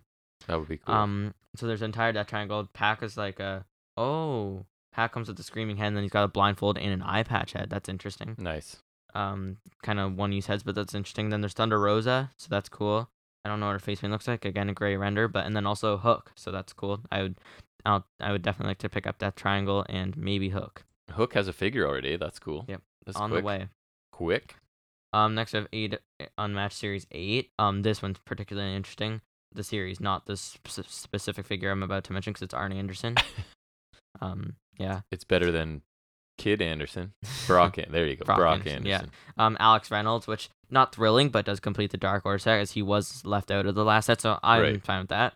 Abaddon, which I think is interesting because where's she been? That'll be a unique figure too. The entire House of Black. Oh, nice. Which I love because cool. Another Malachi Black, that's fine. Buddy Murphy getting a figure. Yeah, I know. I saw that. I was like, yes, because I'm cool. so picking up a Buddy Murphy. Nice. That'll be awesome. And even Brody King's pretty cool, but I'm mostly excited for a Buddy Murphy. So then there's concept art for the red Owen Hart, and then there's another black Owen Hart. So it's like a similar one in black tights, and then there's this old belt it comes with. I don't know. I assume it's from like Japan or something. Yeah, it's interesting. I think it's just like a render, but I think that's interesting. And then there's Unrivaled 13 lineup. You ready for the most uninteresting set of all time? Bunny, Butcher, Blade, Danhausen, Hardys. Yeah, that's not great. Butcher might be a cool figure, just because he's crazy but looking. Just like from a talent perspective, that is like the least interested I've been in one of their sets. Not star-studded. Then this set's pretty interesting. Not super interesting is we have best friends. So there's Trent Beretta, Chuck Taylor, Orange Cassidy, which where's he been? Chris Statlander, but gets interesting with Keith Lee and Swerve Strickland. Oh, cool. So I'm very excited for that because the only Swerve I have is a basic. So give me a better Swerve, please. That is very nice. And so now I can run through the stuff that I haven't covered. There's a bunch of stuff on their Instagram. So they've got another one of the scale rings.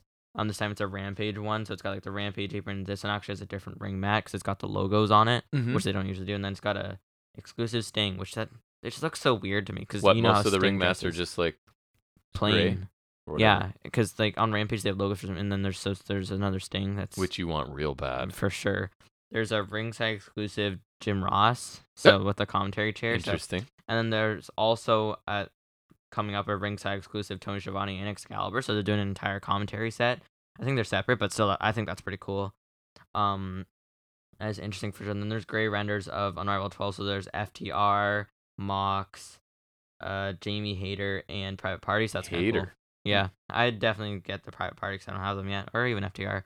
Then they've got package images for the Street Fighter Elite figure. So then there's Omega as Akuma.